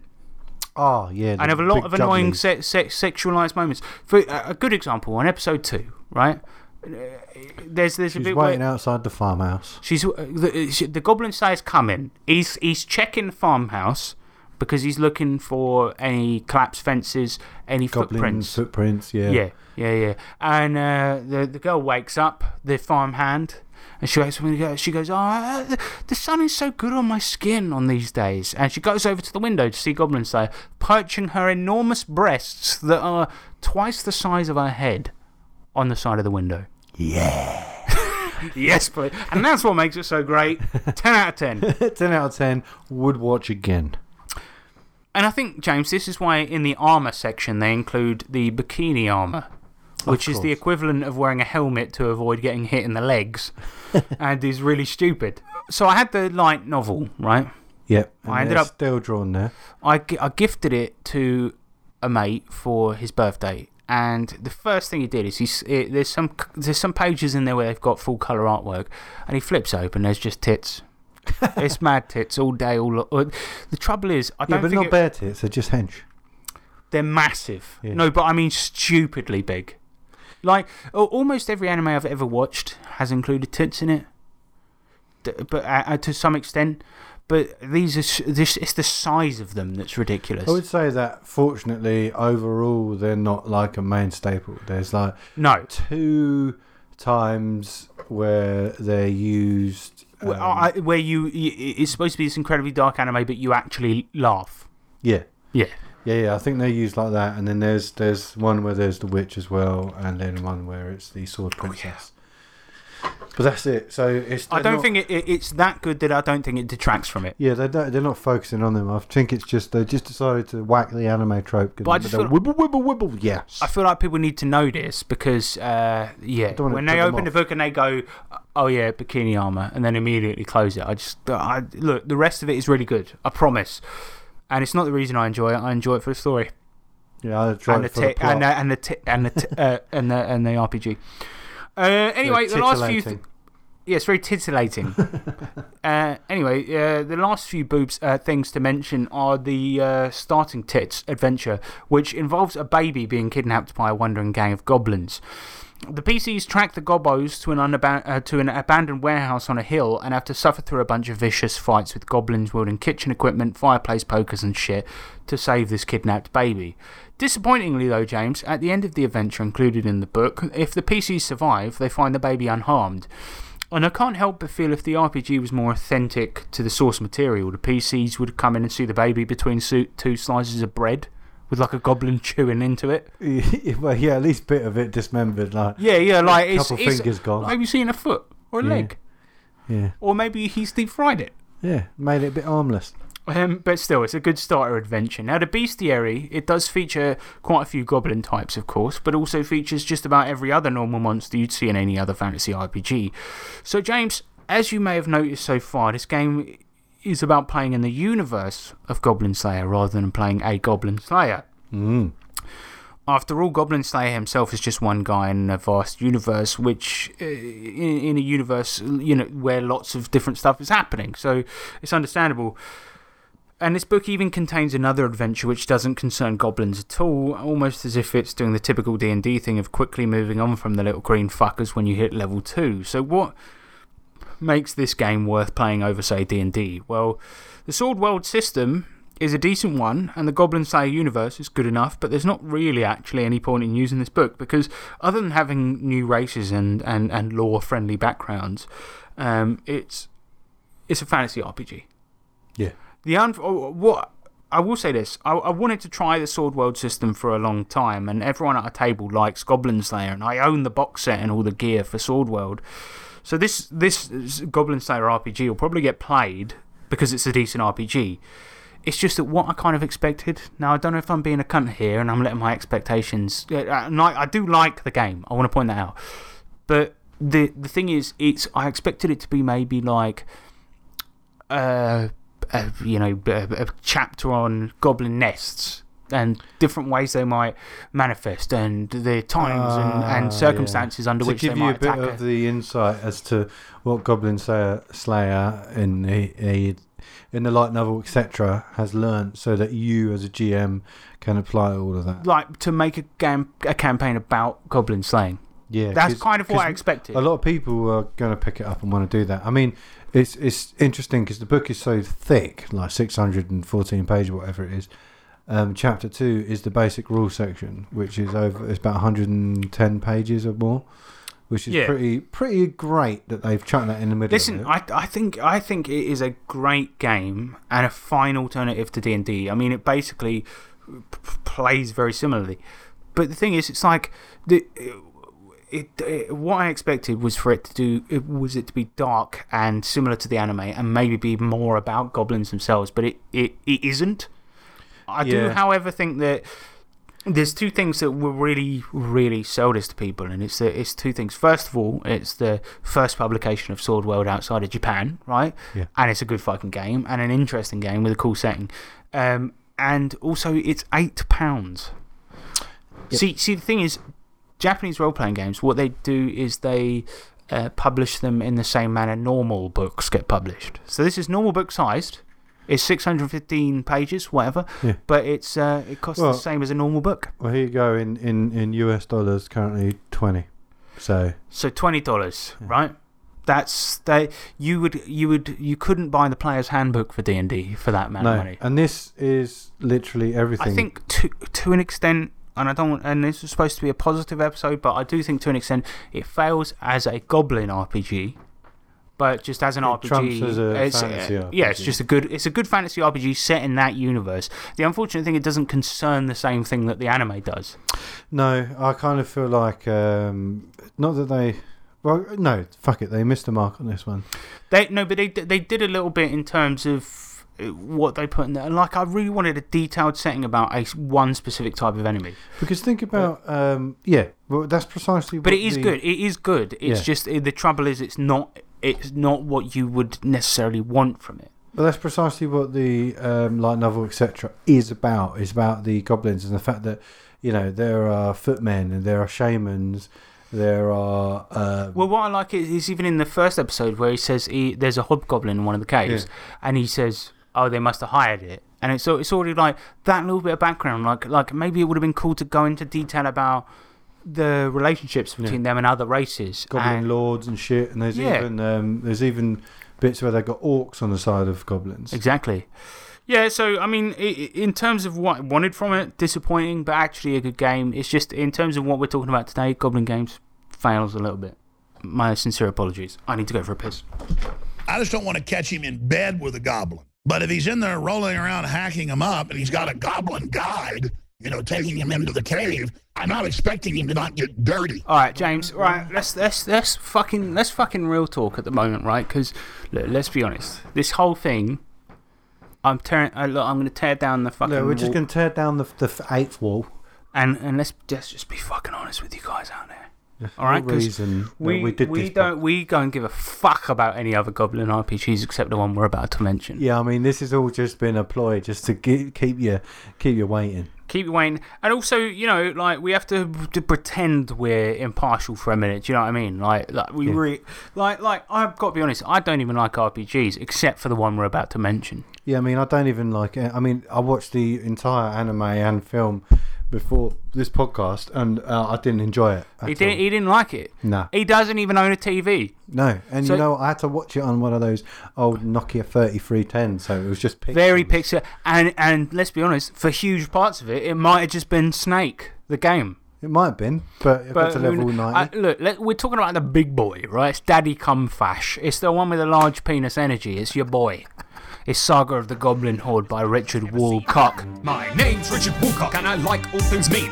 Bugbears and goblins and all things green. Sitting on your chair trying to have a little lean. I'll tip it back, then I'll laugh, then I'll flee from the scene. Cause I'm mean and I'm evil and I'm really bloody keen to share this with the world. My favourite bike was even green. I like goblins cause I sympathise with guys like Breen. So when you see me coming on my bike you better flee.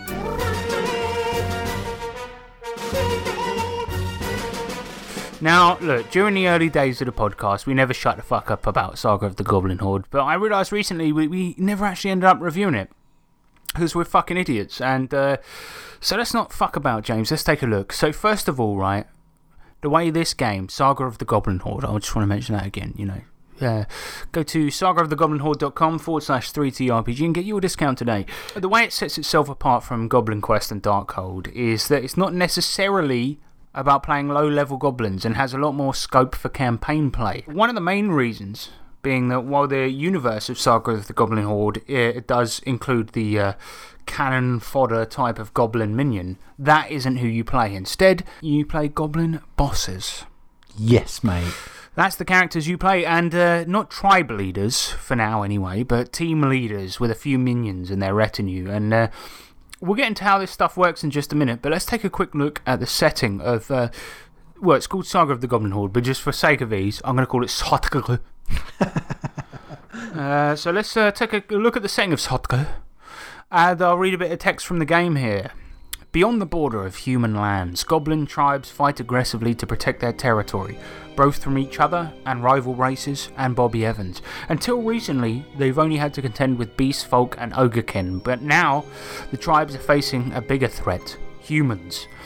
Although there are also countless smaller tribes and independent bands, most of the territory is claimed by the 6 biggest tribes: Red Fang, Ice Runner, Night Swan, Bone Digger, Long Knife and Stone Fist. Individuals from other goblinoid breeds can also be found among the tribes, but they're much rarer than the common goblins. So, yeah, it's about warring tribes, it's about gobbos, it's about sub-goblins. So you have various tribes of goblins you can be a part of, and amongst these, the game also allows you to play other quote-unquote goblinoid races. And I've got to be honest with you, Richard has used this term very loosely. So the races you can play in this game include bugbears, regular goblins, gremlins, half-goblin, half-humans, and hobgoblins. These lads are all going to be part of one of the 6 tribes that take up the borderland area this game takes place in. So you've got the... in terms of tribes, you've got the Bone Diggers, right, who are led by necromancers, and as such, many of its rank include undead goblins. You've also got the Long Knife tribe, who inhabit a vast network of caves. These guys are sneaky fuckers who don't favour direct confrontation. And there's the Ice Runners, who are mutated ice-type goblins. And while the game gives 6 factions, there are many other minor ones too, allowing you to add in your own ones as you see fit. And one thing worth noting is that of the major tribes, the smallest has around 6,000 members.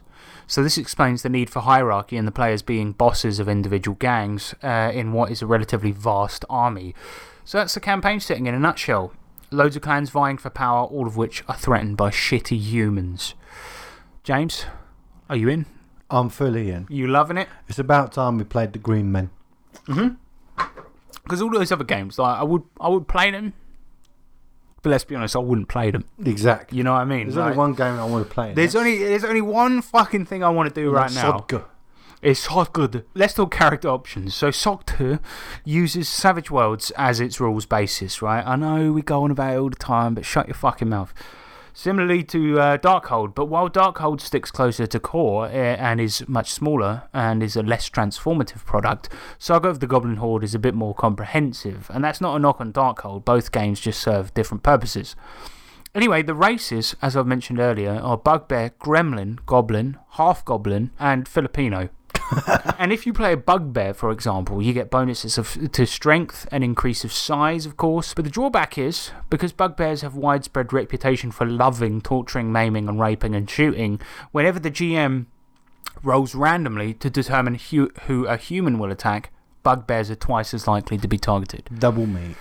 Additionally, like all Goblin Horde races, they begin with a 3d6 in stealth, dark vision, and a -4 for charisma when dealing with humans. And of course, you can play a plain-ass Goblin in this setting, and they begin with a bonus to agility, survival, and are also smaller by 1 size rank, which can make them harder to hit, but means they have a negative modifier to toughness. Lastly, in races, let's look at the Gremlin, right? Because that's not a race you see in anything outside of Gremlins, from Gremlins, or Sodka. Sogte. Sogte. It's funny because we're doing jokes from Face Jacker, innit? Phone Jacker. Yes. But worse. Ready for the hood. I was listening to one recently. He's doing a podcast where he's doing ones like that. And you know the NHS? Yeah. And he calls up some. I need to speak to the nurse. And I was like, a nurse? And he's like, no, the nurse. Very good. It's very funny. Very high-minded. Anyway, Gremlins. To quote the book, they say, while they resemble goblins physically, gremlins tend to be more intelligent and destructive, and most of them have a passion for mechanical devices. And as such, they begin with a bonus to smarts and a bonus to repair, but suffer similarly in the size department. And I'm not just talking about wangs. Next up, though, the book gives us new hindrances. And for those not in the know, these can be taken by a PC to allow them extra choices somewhere else in character creation. And the ones provided in Sogte are very good. You have Compulsive Cannibal, where you will eat, and this may seem familiar to you, James, eat other goblinoids when hungry and have to roll to resist, which means that your minions that work under you really have their days numbered. More so than normal, right? Yes, mate. Because they look tasty. Well, they are. They are. And they're your minions, so if you want to eat them, then they fucking better get themselves cooked. Listen, I eat my fucking minions. Yeah, you also have Pungent, where you stink real nasty and suffer penalties to stealth because people can smell you coming. Or how about Slime Bait, where your character is followed and hunted by dark slimes who will occasionally try to murder you. There is also the Tasty hindrance, which is kind of the opposite to Pungent. Your character both smells and tastes delicious, meaning that your character will, when your character is incapacitated, other players will automatically want to eat you. And now the important thing here is that they can choose to resist to eat you. So all the other player characters, they have to choose to not want to eat you. If they want to chow down, they can. And a quick note here, if you can't tell, cannibalism in Saga of the Goblin Horde is normal, but the compulsive cannibal hindrance is mostly that you just struggle to not do it at any time, even when you're not even hungry. And there's loads more hindrances, and they're all amazing, obviously, but you know, I ain't got all fucking day, and Richard saw fit to put like 6 million in this book. Of course, there are new edges. He's a good lad. He's a good boy. Of course, there are new edges too, and there's also shitloads. So, shine a quick spotlight on a couple here. The background edge, Warfist. Well, you have one giant arm, meaning you can wield a two-handed weapon with one hand with no penalty. And also get +2 damage if you use your huge arm to wield a one-handed weapon, which is fucking cool. There's also the combat edge, Savage Maw. Where your mouth is a natural weapon, inflicting strength +D4, and on a raise, which is the Savage Worlds crit, as we mentioned earlier, you automatically attack their least armoured location. And let's be honest, It's going to be the nuts. It's going to be the penis. Penis, mate. So, earlier on, right, when James said Goblin D's nuts, exactly. It was actually a very clever foreshadowing of what we're talking about now, innit? Mm-hmm. Innit, James? Mm-hmm. Yep. So we'll build up to this. This is what... This is the dad of all Goblin games. Yeah, it's the daddy. It's the big dick energy. It's the big Richard energy. So there's also a new type of edge called a mutation edge, which really allows more customization within the 5 races available. For example, you can get the Canitor edge, where you're a centaur, right, James? But instead of being half man, half horse, you're half goblin, half dog. That's pretty good, though. Meaning you can move faster and you can jump gooder, which is a word, but of course you become shit at climbing. But the weird edges are some of the coolest. For example, Slime Charmer, where you can control dark slimes, or Rat Lover, where you can substitute your goblin minions for swamp rats and control more minions than usual because, you know, rats are much more plentiful. But my favourite has to be the Psychonaut edge, and I feel like we've played with this one before where somebody's used it, but your goblin can use magic mushrooms to gaze into the future. Once per session, at the end of a turn, you can just redo your entire turn, meaning that your first go is just a premonition. So if a turn went really badly, it was just a glimpse into a shitty future that you decided against doing. Now, in terms of magic, the game utilises miracles, psionics, superpowers, and weird science, meaning that you have wizardy magic, psychic shit, and clerics, obviously, but also superpowers grant your goblin a single power that they can use, but with a higher pool of points to play with. And weird science is a trapping for powers where the quote-unquote spells you use are all inventions. So, this one is well suited to gremlin characters. So those are essentially your character options. It's core Savage Worlds, but with a great deal more setting-appropriate options for race and build. But setting rules, James, let's talk about these. These are unique rules embedded within Savage Worlds settings to help differentiate the setting from core, but one big one is, of course, what Richard Walcott calls like a boss. The characters in this game are goblin bosses, as we've mentioned, which means that each player character is the leader of their own gang within their tribe and start with a number of minions equal to half their spirit score plus 1 rank. And if you don't know Savage Worlds, it uses a dice chain mechanic. So if your spirit is D8, you'll start with 5 minions. That's banging. It's fucking great. And all these minions share a default stat block, and they're pretty loyal to their boss, and usually don't make trait rolls during the game, except during combat. This does, and I'm sure you remember this from SavageCon, right? Now, we were very lucky. We're very lucky boys. Because Richard Walcott came to England, and he invited us to his hotel room. And he gave us a bit of his goblin horde. Well, it wasn't quite like that. The way I remember it was that he challenged us to a wrestling match, right? And obviously, you know, you've got to get oiled up. Yeah. You've got to get oiled up. Got to do it in a little and look, I am ashamed to say, because, you know, I'm straight as an arrow, you know, but I am ashamed to say that as we were wrestling, a part of me entered him. Yep. And... But other than that, we did play Saga of the Goblin Horde. Yeah. And we played, you know, we had our boss characters, we had the minions, and it does end up with fights, you know, taking slightly longer. The thing I will say is it's worth noting that extras in Savage Worlds, which is anyone who isn't a main character, only has to take 1 win before dying. So, also, all of the goblin character, all of your minions have a fairly limited pool of abilities. It's just notice and fighting. And I like the fact that you can just chuck them in front of a wound. Well, this is what I was going to get to. So, the next setting rule is Meat Shield. Yes, mate. What this means is that once per round, any character can spend a Benny, which is basically a reroll token, to redirect the damage to any adjacent allied goblin extra. Now, this is a rule I didn't know, James, even those belonging to another gang. So, if my goblin's next to some of your minions, I can use one of your minions. Are you?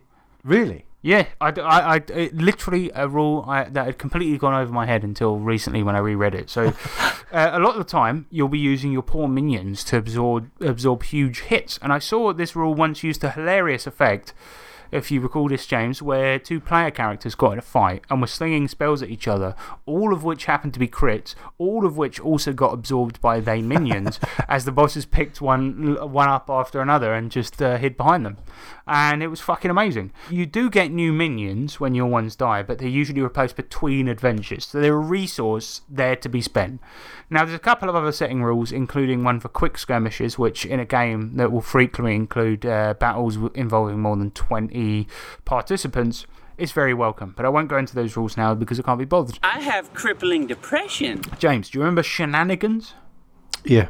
So in Savage Worlds, right, you get bennies, which are reroll tokens, and these can be earned in a number of ways, but Saga includes a new way to do so. At the beginning of any scene, if you have less than 5 bennies, you can earn one by invoking shenanigans. And essentially, you draw a card, and this determines what one of your gang members has been up to, and it's usually something bloody stupid that might land you in trouble. And to give some examples, if you draw a 5, your minion accidentally stabs you for 2d6 damage. So we're talking about the beginning of the scene. The GM goes, you enter the cave, and you go, fuck, I haven't got enough bennies. What if we encounter something? You draw a 5. And just, your goblin's just, your mate's just, not even a mate, a minion has just tripped up and stabbed you in the anus. But that's 2d6 damage, and then that could explode, and you could just die. Yeah, that's a good point. I didn't even think about it. Yeah, because in Savage Worlds, you roll the highest number on any dice, you roll it again, you add it up. Yeah, that could kill you. Quite easily. But that's the risk you run, man. Or maybe, right, there's another one, did something remarkably stupid and they die instantly. Yeah, that's come up. I've definitely seen that one, yeah. So, and it's in an embarrassing manner. Or maybe there's another one, their loyalty has reached an end and they want to become the boss. So now they get the drop on you, which is +4 to attack and damage, and will fight you to the death. That's fucking outrageous. So, yeah, you get a Benny, but to survive that, you're going to probably have to spend about 3, right? Because fuck the 2d6 damage. Oh, that's going to kill you. Oh, that could kill you. But now he's doing 2d6 damage per round, and he's fucking really annoyed. And he's got the drop. That attack is more likely to kill you. But, yeah, it's easy to earn a Benny, but the consequences can be a real pain in the old rear. Exactly like when, Richard and I had that wrestling match. What's cool is, too, that with some vaguer ones, you can narrate the way in which your goblin dies or fucks up or whatever. So when he says dies in an embarrassing manner, the GM goes, right, how does he die? And you can narrate it, and that's part of the fun. You earn a Benny for telling a funny story, everyone laughs, and then you get a new Benny. Do you know what I mean? It's good. He's like, oh, yeah, he got really hungry and he started wolfing down and he choked on a croissant. Stop! You nearly made me drop my croissant. But he did drop his croissant and his own life. He's dead. Yeah, anyway, after this, you have a gazetteer detailing the setting, and it's really fucking good, and all of that. And I probably should go into loads of detail here, but I'm not going to. It's really fucking good. But the book also contains a plot point campaign, which is essentially just a campaign broken down into sessions. And this is without a doubt one of the best ones out there, consisting of 10 episodes. Amongst these, there's an episode which consists of setting up a cave of traps for unsuspecting humans, Home Alone style. There's a tavern crawl, a football episode with new rules for playing what he calls kickball, and even an orc pirate based episode. Anyway, the game comes with some handy tools like an adventure generator, forest cards for randomizing forest crawls, and a random ambush cards. Now, I will say this, all of the games we talked about today, with the exception of Goblin Slayer, there is just one difference with this one, right? It's clearly a bigger package than Goblin Slayer or Darkhold. Well, it's got a lot more out there. It's got everything. It's got all the edges, it's got all the hindrances, a lot of stuff, whole campaign, whole setting. And I'm not saying it's better or worse than any of the others we talked about today. They all have their place. But obviously, Saga of the Goblin Horde, the trouble with it, James, is it's going to set you back a few quid. Yeah, loads, mate. Hold on a minute. I'm just looking on Drive4RPG here. It says it's free. It says it's free? Yeah, it's free, completely free. Hold up, but the presentation is like so nice and professional. Hang on, I'm just gonna refresh that. Yeah, it's free. What the fuck? The main book itself is free. The archetypes are free. The 3T archetypes are also free. Hold on a minute. So everything for this game is free and it's better quality than basically most products out there today. That's because it's Richard Cox. Sorry, hold on. Richard Wilcox. That was an actual accident. Richard Wilcox' beautiful Right, mind. James, you're so immature. You're so immature. Look, I was talking about earlier when him and I had a man-to-man contest to see who could wrestle the other one better in a shower naked. Right? And now you're talking this rubbish. You make me sick. Anyway, right, it's well fucking good. And yeah, it happens to be free. Yeah, this is Smoke on the Black Tier. Respect to all my goblins. We all came out to Darkmire. Where's that? On the Black Tier Lake shoreline. Alright. To make camp with a tribe gang. Yeah. We didn't have all that much time. None. Frank Zappa and the humans. We're at the best place around. But some stupid with a bolt spell. What did he do? Burn the place to the ground. What a dick. Smoke on the Black Tier. Yeah. Fire in the sky. Oh no. Smoke on the Black Tier. What? Fire in the sky. Oh no. Yeah. Smoke on the Black Tier. So Pinnacle, right, who published Savage Worlds and also make it, during the era when SOG 2 was made, they would vet any third-party products that were made for the system. And if they deemed it good enough, they would give you the third-party license and allow you to make money off it, whilst Pinnacle took a cut. Darkhold got this license while Saga did not. And it isn't an issue of quality, not even close, because both products have the art and quality production that you'd associate with any big brands out there. But the trouble is, at the time, Pinnacle also had a policy of not licensing products that were too similar in nature, and just so happened that Darkhold got there first. Now this is probably bullshit corner here, but I did hear a rumour at the time that was substantiated by someone on the inside, right, who I won't name. But Rebel Minis apparently took who made Darkhold, heard about Saga of the Goblin Horde and rushed their product to release to get there before Richard could.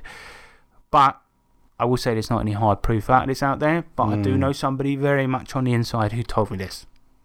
That'd be a bit savage if they did that. It would be almost Savage Worlds. It would. You know? He's had to go under the fan license as a result. Now, right, they've got, what is it, Savage Worlds Adventure Guild? Swag. Yeah, they've got swag, so anyone can put anything out there now, as long as, it's, not got raping in it, and you can make money off it, and Pinnacle will take a measly 80%. I don't think it's that high, but I think it's 60. However, considering all this, Saga of the Goblin Horde still remains free. And while support for it has slowed down while Richard focuses on his Tricube Tales system, Saga of the Goblin Horde was supported for a long, long time with free stuff, including one-shots, pre-gens, and crossovers, including one with wise guys called the Gobfather.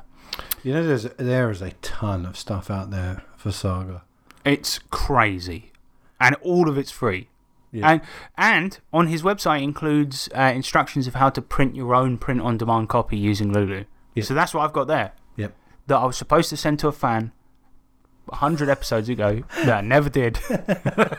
You're a great guy. I know, thank you. Sorry about that, Terry. The best crossover ever with Saga of the Goblin Horde is with two products made surrounding this very podcast. The first of which is the Saga of the Goblin Horde action deck, which Richard made for us when he visited England and came to SavageCon, and now he's pregnant.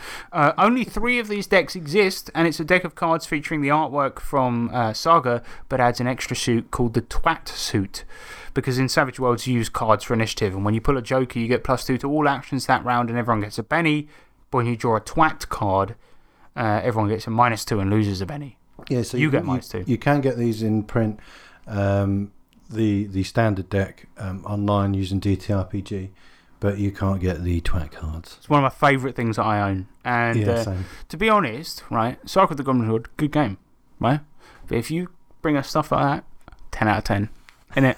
I just like the fact that we're... No, I seriously do like this. Anyway, but which brings us to the other crossover, right, with this podcast, the Treetop Twits. Pre-gens made of me, Nick, and James as goblins within Saga of the Goblin Horde. And these pre-gens were gracefully provided to us to distribute too, and are free on DTRPG. Just search Treetop Twits, and Well, yeah. They're under our shop. Yeah, Richard gave them to us to distribute. He said, if people download them, then they'll be notified of future things you put up. Now, the trouble is, since then, I've only put up Cumt. Oh, yeah, really. And Don't. Which is a shame. So I've really fucked it. But, I won't get into these too much, right? But these pre-gens are kind of funny because they include references to the podcast and some sort of very personal, hurtful attacks, right? I mean, for example, my one called Hammy Groin Gazer, because, has the funny voice hindrance. And, and also he says I'm a braggart. So basically, fuck you, Richard. Worst game ever made. But James, your character is obsessed with his hair. Yes, mate. But which is, I think, something you've overcome since this was made. Oh, yeah. You've still got nice hair, obviously. But you used to be... It's super low maintenance now. Yeah. I was very... now you've got a long-term I was highly autistic girlfriend. when it comes to my hair. Yeah. You touch it, I'd basically cry. Like that time when we walked an hour and a half to go and get you hairspray. I didn't realise that it was that long because it was long to get there, but it's because everyone in America drives everywhere. Yeah, and he was like, it's just down the road, man. Just a couple blocks down the road, man. Yes, we'll walk there. It took us 45 minutes, go to Walmart. Yeah, and then we got to Walmart and we saw somebody stealing. Yeah. Classic. That's a hire for you. But yeah, you've also got thin-skinned, James, so you're more impervious to insults. And also one of the background portions of your character mentions you eating just about anything, so much so that you will sleep with your mouth open in the hopes that something will crawl in. Which is why your character is called Jammy Deep Throat. I'll fuck your mom straight in the shit pipe. Fucking hell, this has been a long podcast. But that's the world of Goblin RPGs, and I'm sure there are others we haven't mentioned, but I don't give a fucking shit. And also, I'd like to give a shout out to Kobolds Ate My Baby, which is not about goblins. It's about kobolds, obviously. But it did inspire Saga of the Goblin Horde, if I'm not mistaken. And it's one that we'll review later down the line.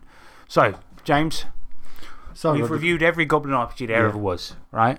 Ever. So, Goblin Quest, Darkhold, Goblin Slayer, Saga. Which one are you going for? I'm going for Sotg. Yeah, I'm not going to lie. I mean, you can't beat the price. Saga of the Goblin Horde. So, I know there are some people that don't like PDFs. I am one, right? But just get it printed on Lulu. Because it's free anyway. He includes detailed instructions on his website, which I think is godwars2.blog. Just search up Zadmar's Games, I think it is. Yeah. And he includes detailed instructions how to print it yourself on Lulu. So you're essentially going to set it up, print yourself a test copy. I think that one sent me back a tenner, including postage. Yeah, and that's, and this is a hardback. Yep. You got hardback version. Sorry about that, Terry. And I got, fuck you to everyone, but there was an artist who did all the artwork for the cards, and there was one in particular, the Queen. And then I got that signed by Richard. Something I forgot to do when we met him, which I'm going to be gutted about to the day I die. Listen, not to be a cunt here, but Darkhold is a fucking fantastic game. Goblin Quest, great party game. Goblin Slayer, a good RPG that happens to not really be about goblins. First English print of Sword World. There you go, right? But Saga of the Goblin Horde is one of my favourite RPGs of all time. Right. I love it. The amount of times that we've sort of picked it out as a one shot, it's been. We've done one shots. We've done a couple shots, but we've done bum shots. Sorry about that, Richard. But but the campaign is a 10-episode campaign. There's essentially the quality of the one shots he releases for it. Yeah. With that level of difference between each episode, and it's crazy. He's put a lot of thought, time, effort, blood, sweat, tears into all of it. And he's also like very funny. But look, not to suck his dick too much, because I already did that during the wrestling match. But look, I just want to say it's fucking amazing. It's free. Fucking get it. But the same goes for the other ones we've spoken about here, are also well worth a play. But Saga of the Goblin Horde. Listen, not to spoil the end of the year show, but it might win an award. Yeah. And I always say award because that's pretty ghetto, isn't it? It's like how I always say whack. What? What are you talking about? That's whack, man. Stop being so whack, homie.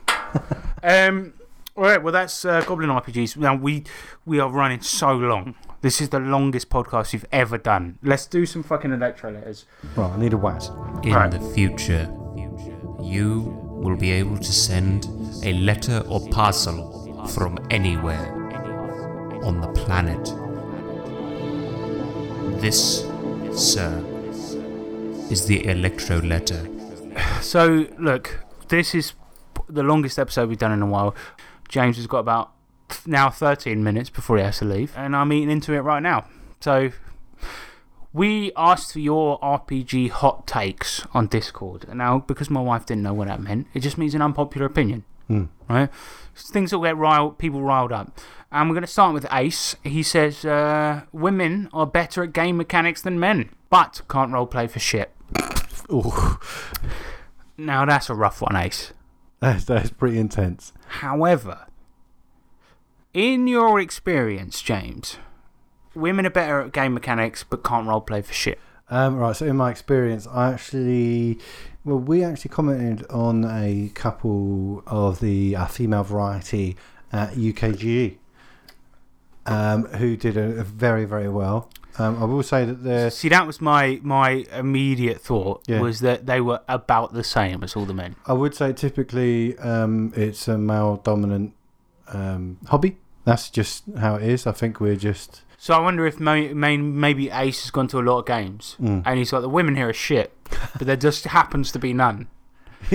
I'll probably agree that women are better at game mechanics, honestly, because...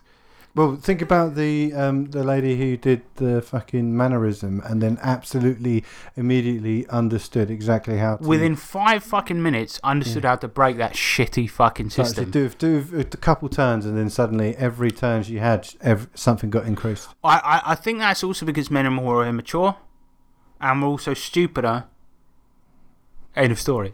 Yeah. But as for can't roleplay for shit, I don't know, man. I think it's equal. Honestly. But I've seen less women, sadly. But that's just the way things are, isn't it? Yeah. And I've made sure of it. Lassie, he says, not a dig at the advantage/disadvantage system. It's kind of neat. But the reason given is pure BS. Dice, math, / Well, his whole thing is he's saying, right, you know, in D&D 5, you've got advantage, right? So you just roll 2d20, take the better or take the worst. Yeah. Now, he's saying that the D&D's like, oh, it's too complicated adding all your stats and your maths together, right? But he's calling bullshit on that. It's not that difficult. No, it really fucking isn't. It's only difficult if you're a newbie or you can't read your sheet well. Like, I haven't met a single person that doesn't like advantage/disadvantage. It's a good fucking system.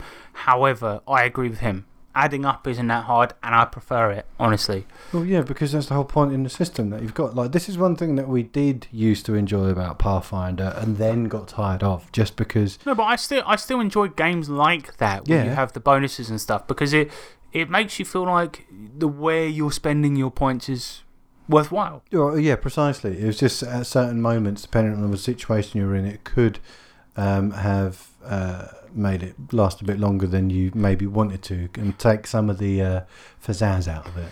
I agree. But most RPGs are just very basic maths, and this is what Lassie says. I agree with you. I don't necessarily think that's a hot take, Lassie. I think advantage is disadvantage. We like it, but we also we're nerds. We like the stats. We just don't want too many. He's got a couple of quick fire ones here, so let's answer them quickly. He says elves are overrated. Disagree. I like elves. Same. Orcs are fine. Stop making up problems that don't exist. I think he's talking about people using them as stand-in for black people. But I don't think he's talking about that. I think he's talking about people saying that people use them for a stand-in for black people. I don't think they do at all. Orcs are just orcs because they're their own thing. I think they're a stand-in for evil. Yeah. As opposed to... They're a stand-in for... Yeah. I do think if you're seeing a stand... Like in Tolkien, 100% they're a stand-in for evil as a concept personified, right? If you're looking at that and going, oh, he's having to go at black... I mean, probably was a racist, you know, Tolkien. You came from a different time. But if you're looking at that, or you're looking at the average RPG game and going, oh, that's a standing for black people, they're racist, you're probably racist. Let's be fucking honest. I mean, it's like you're seeing something where something that doesn't exist. You're going, evil, that means black people. You're racist. Sorry. He also says anime is cringe. Keep it out of RPGs. Well, I direct this at you because you're more of an anime fan than I am. Well, I would say it really depends how it's used, because like the anime tropes, yes, they're not needed. They are quite stupid. They're stupid in the animes themselves. But at the end of the day, it's just a story told in a different way. I think anime is mostly shit, but then anime is a medium, not a genre. It's in the same way that RPGs like encompass so many different things. Like, there are anime genres that I will... in terms of... I like the more adult ones. Like, I like Akira. I was going to say Death Note, but it's probably more teen-based, but I like it anyway.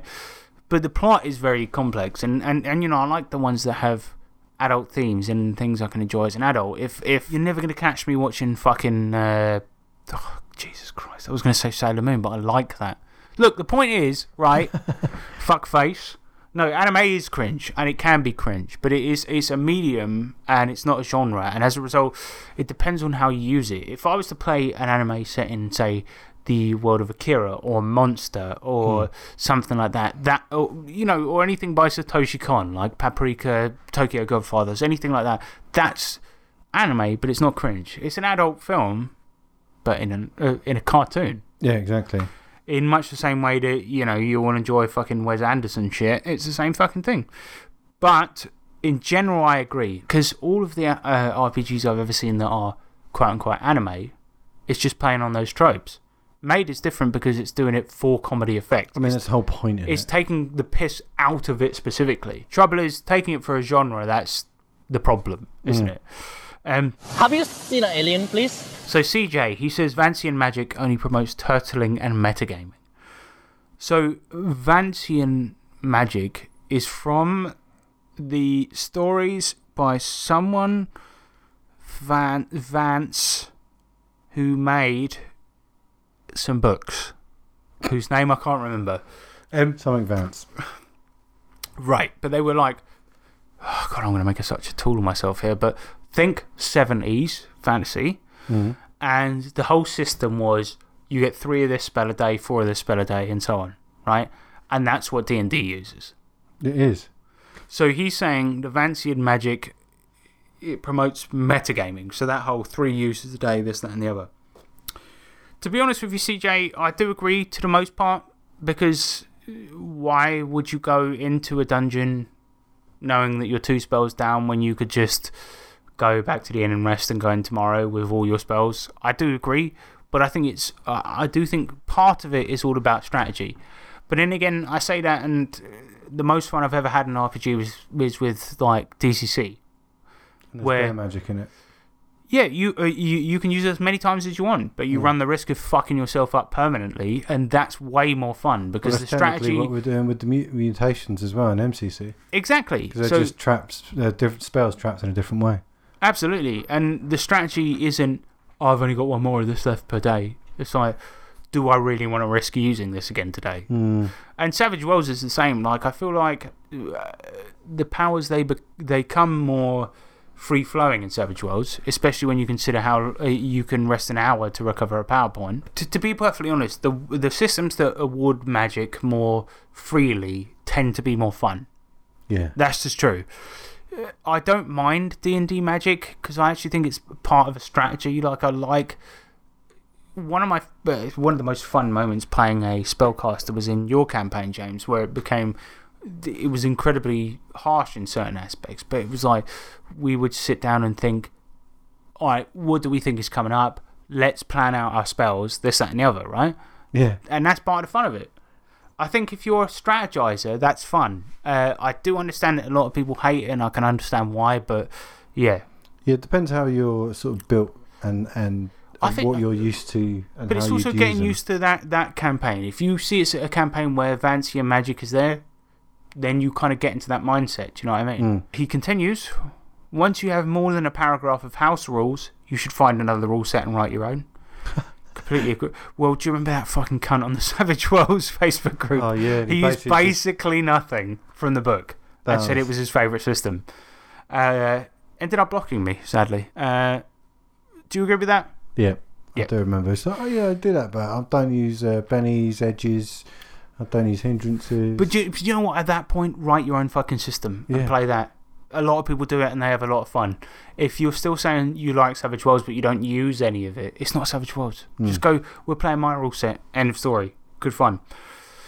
He also says, play however the fuck you want as long as you and the group enjoy it.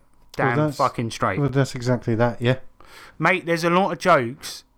Look, consider some of the places our actual players have gone. Now think about what we do in private at our games. It's gone dark. It's gone real bad. It's gone bad and it's gone like absolutely. Well, sometimes it just gets stupid, doesn't it? We've mentioned it enough in the What You've Been Playing segment. It gets stupid, but it also gets to the point where it's not something I would admit freely to people I don't know. Right? But between us, we're mates. We've known each other since we were like 1. Right? Exactly. That's all right. Okay? But yeah, I completely agree. It's like the vegan one that we had the other week. It's like, but that player's not enjoying it. Yeah. As long as everyone at the table's enjoying it, that's fine. Yeah. It really doesn't matter.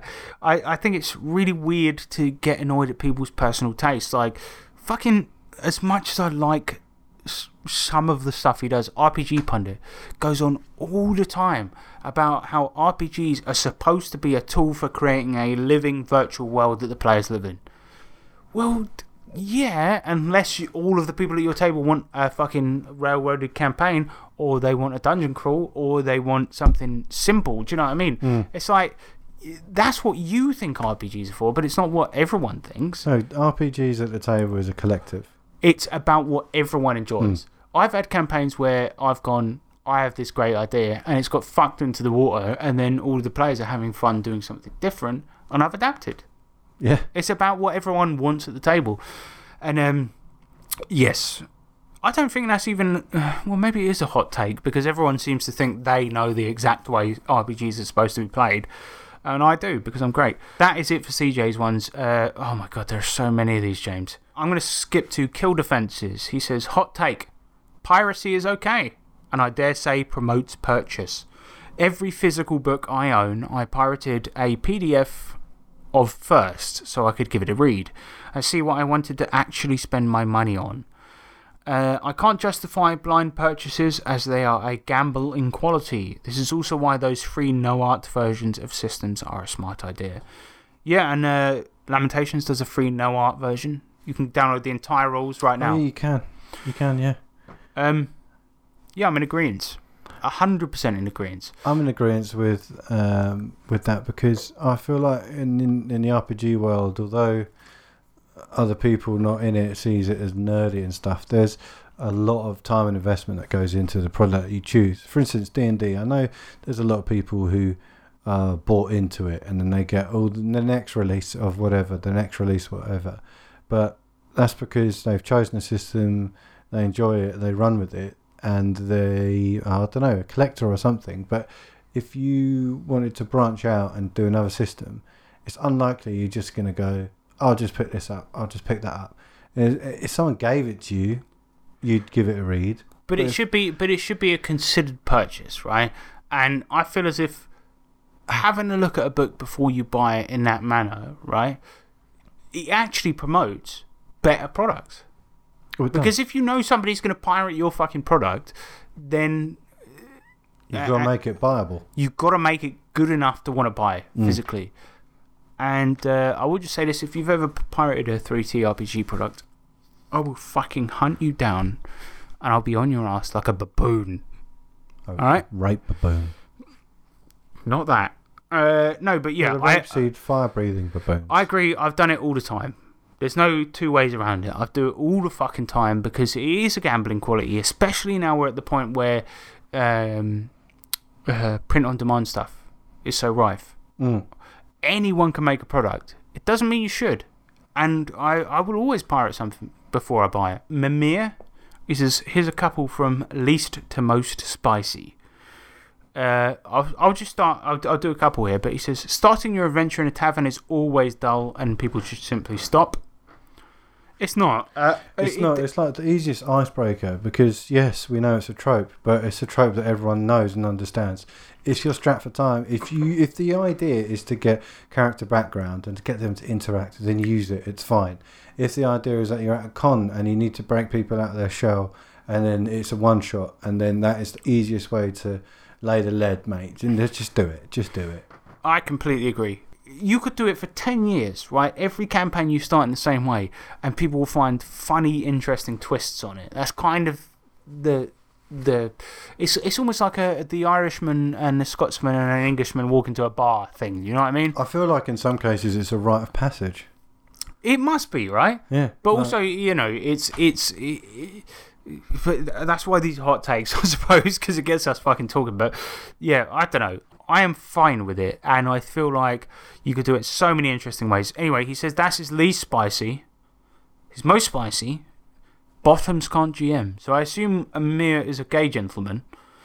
A bottom is somebody that takes it up the rear. Is that right? A top is somebody that gives it up the rear. No wonder I can't GM. There you go. Same.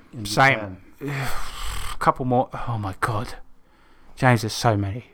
We'll return to this next episode, yes? Yeah. Well, yeah, we won't ask another question. We'll just finish the ones we didn't. Yes. So, last one we'll talk about now is Tizer Man. He says, RPG influencing video game equals good.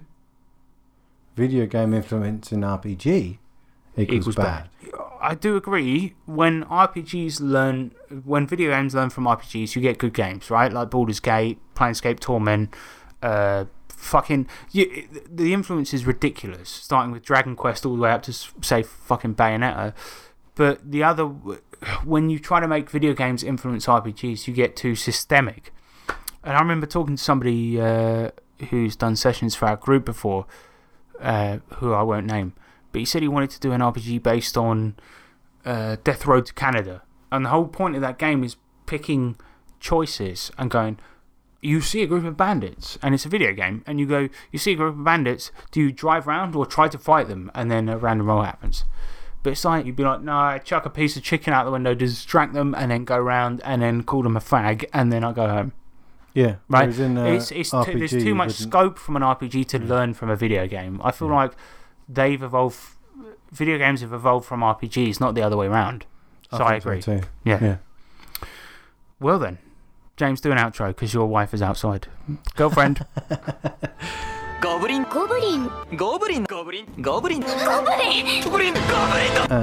Thank you very much for your letters. They're great. We'll touch the ones that we didn't get to this time. Yeah, because James is a great guy.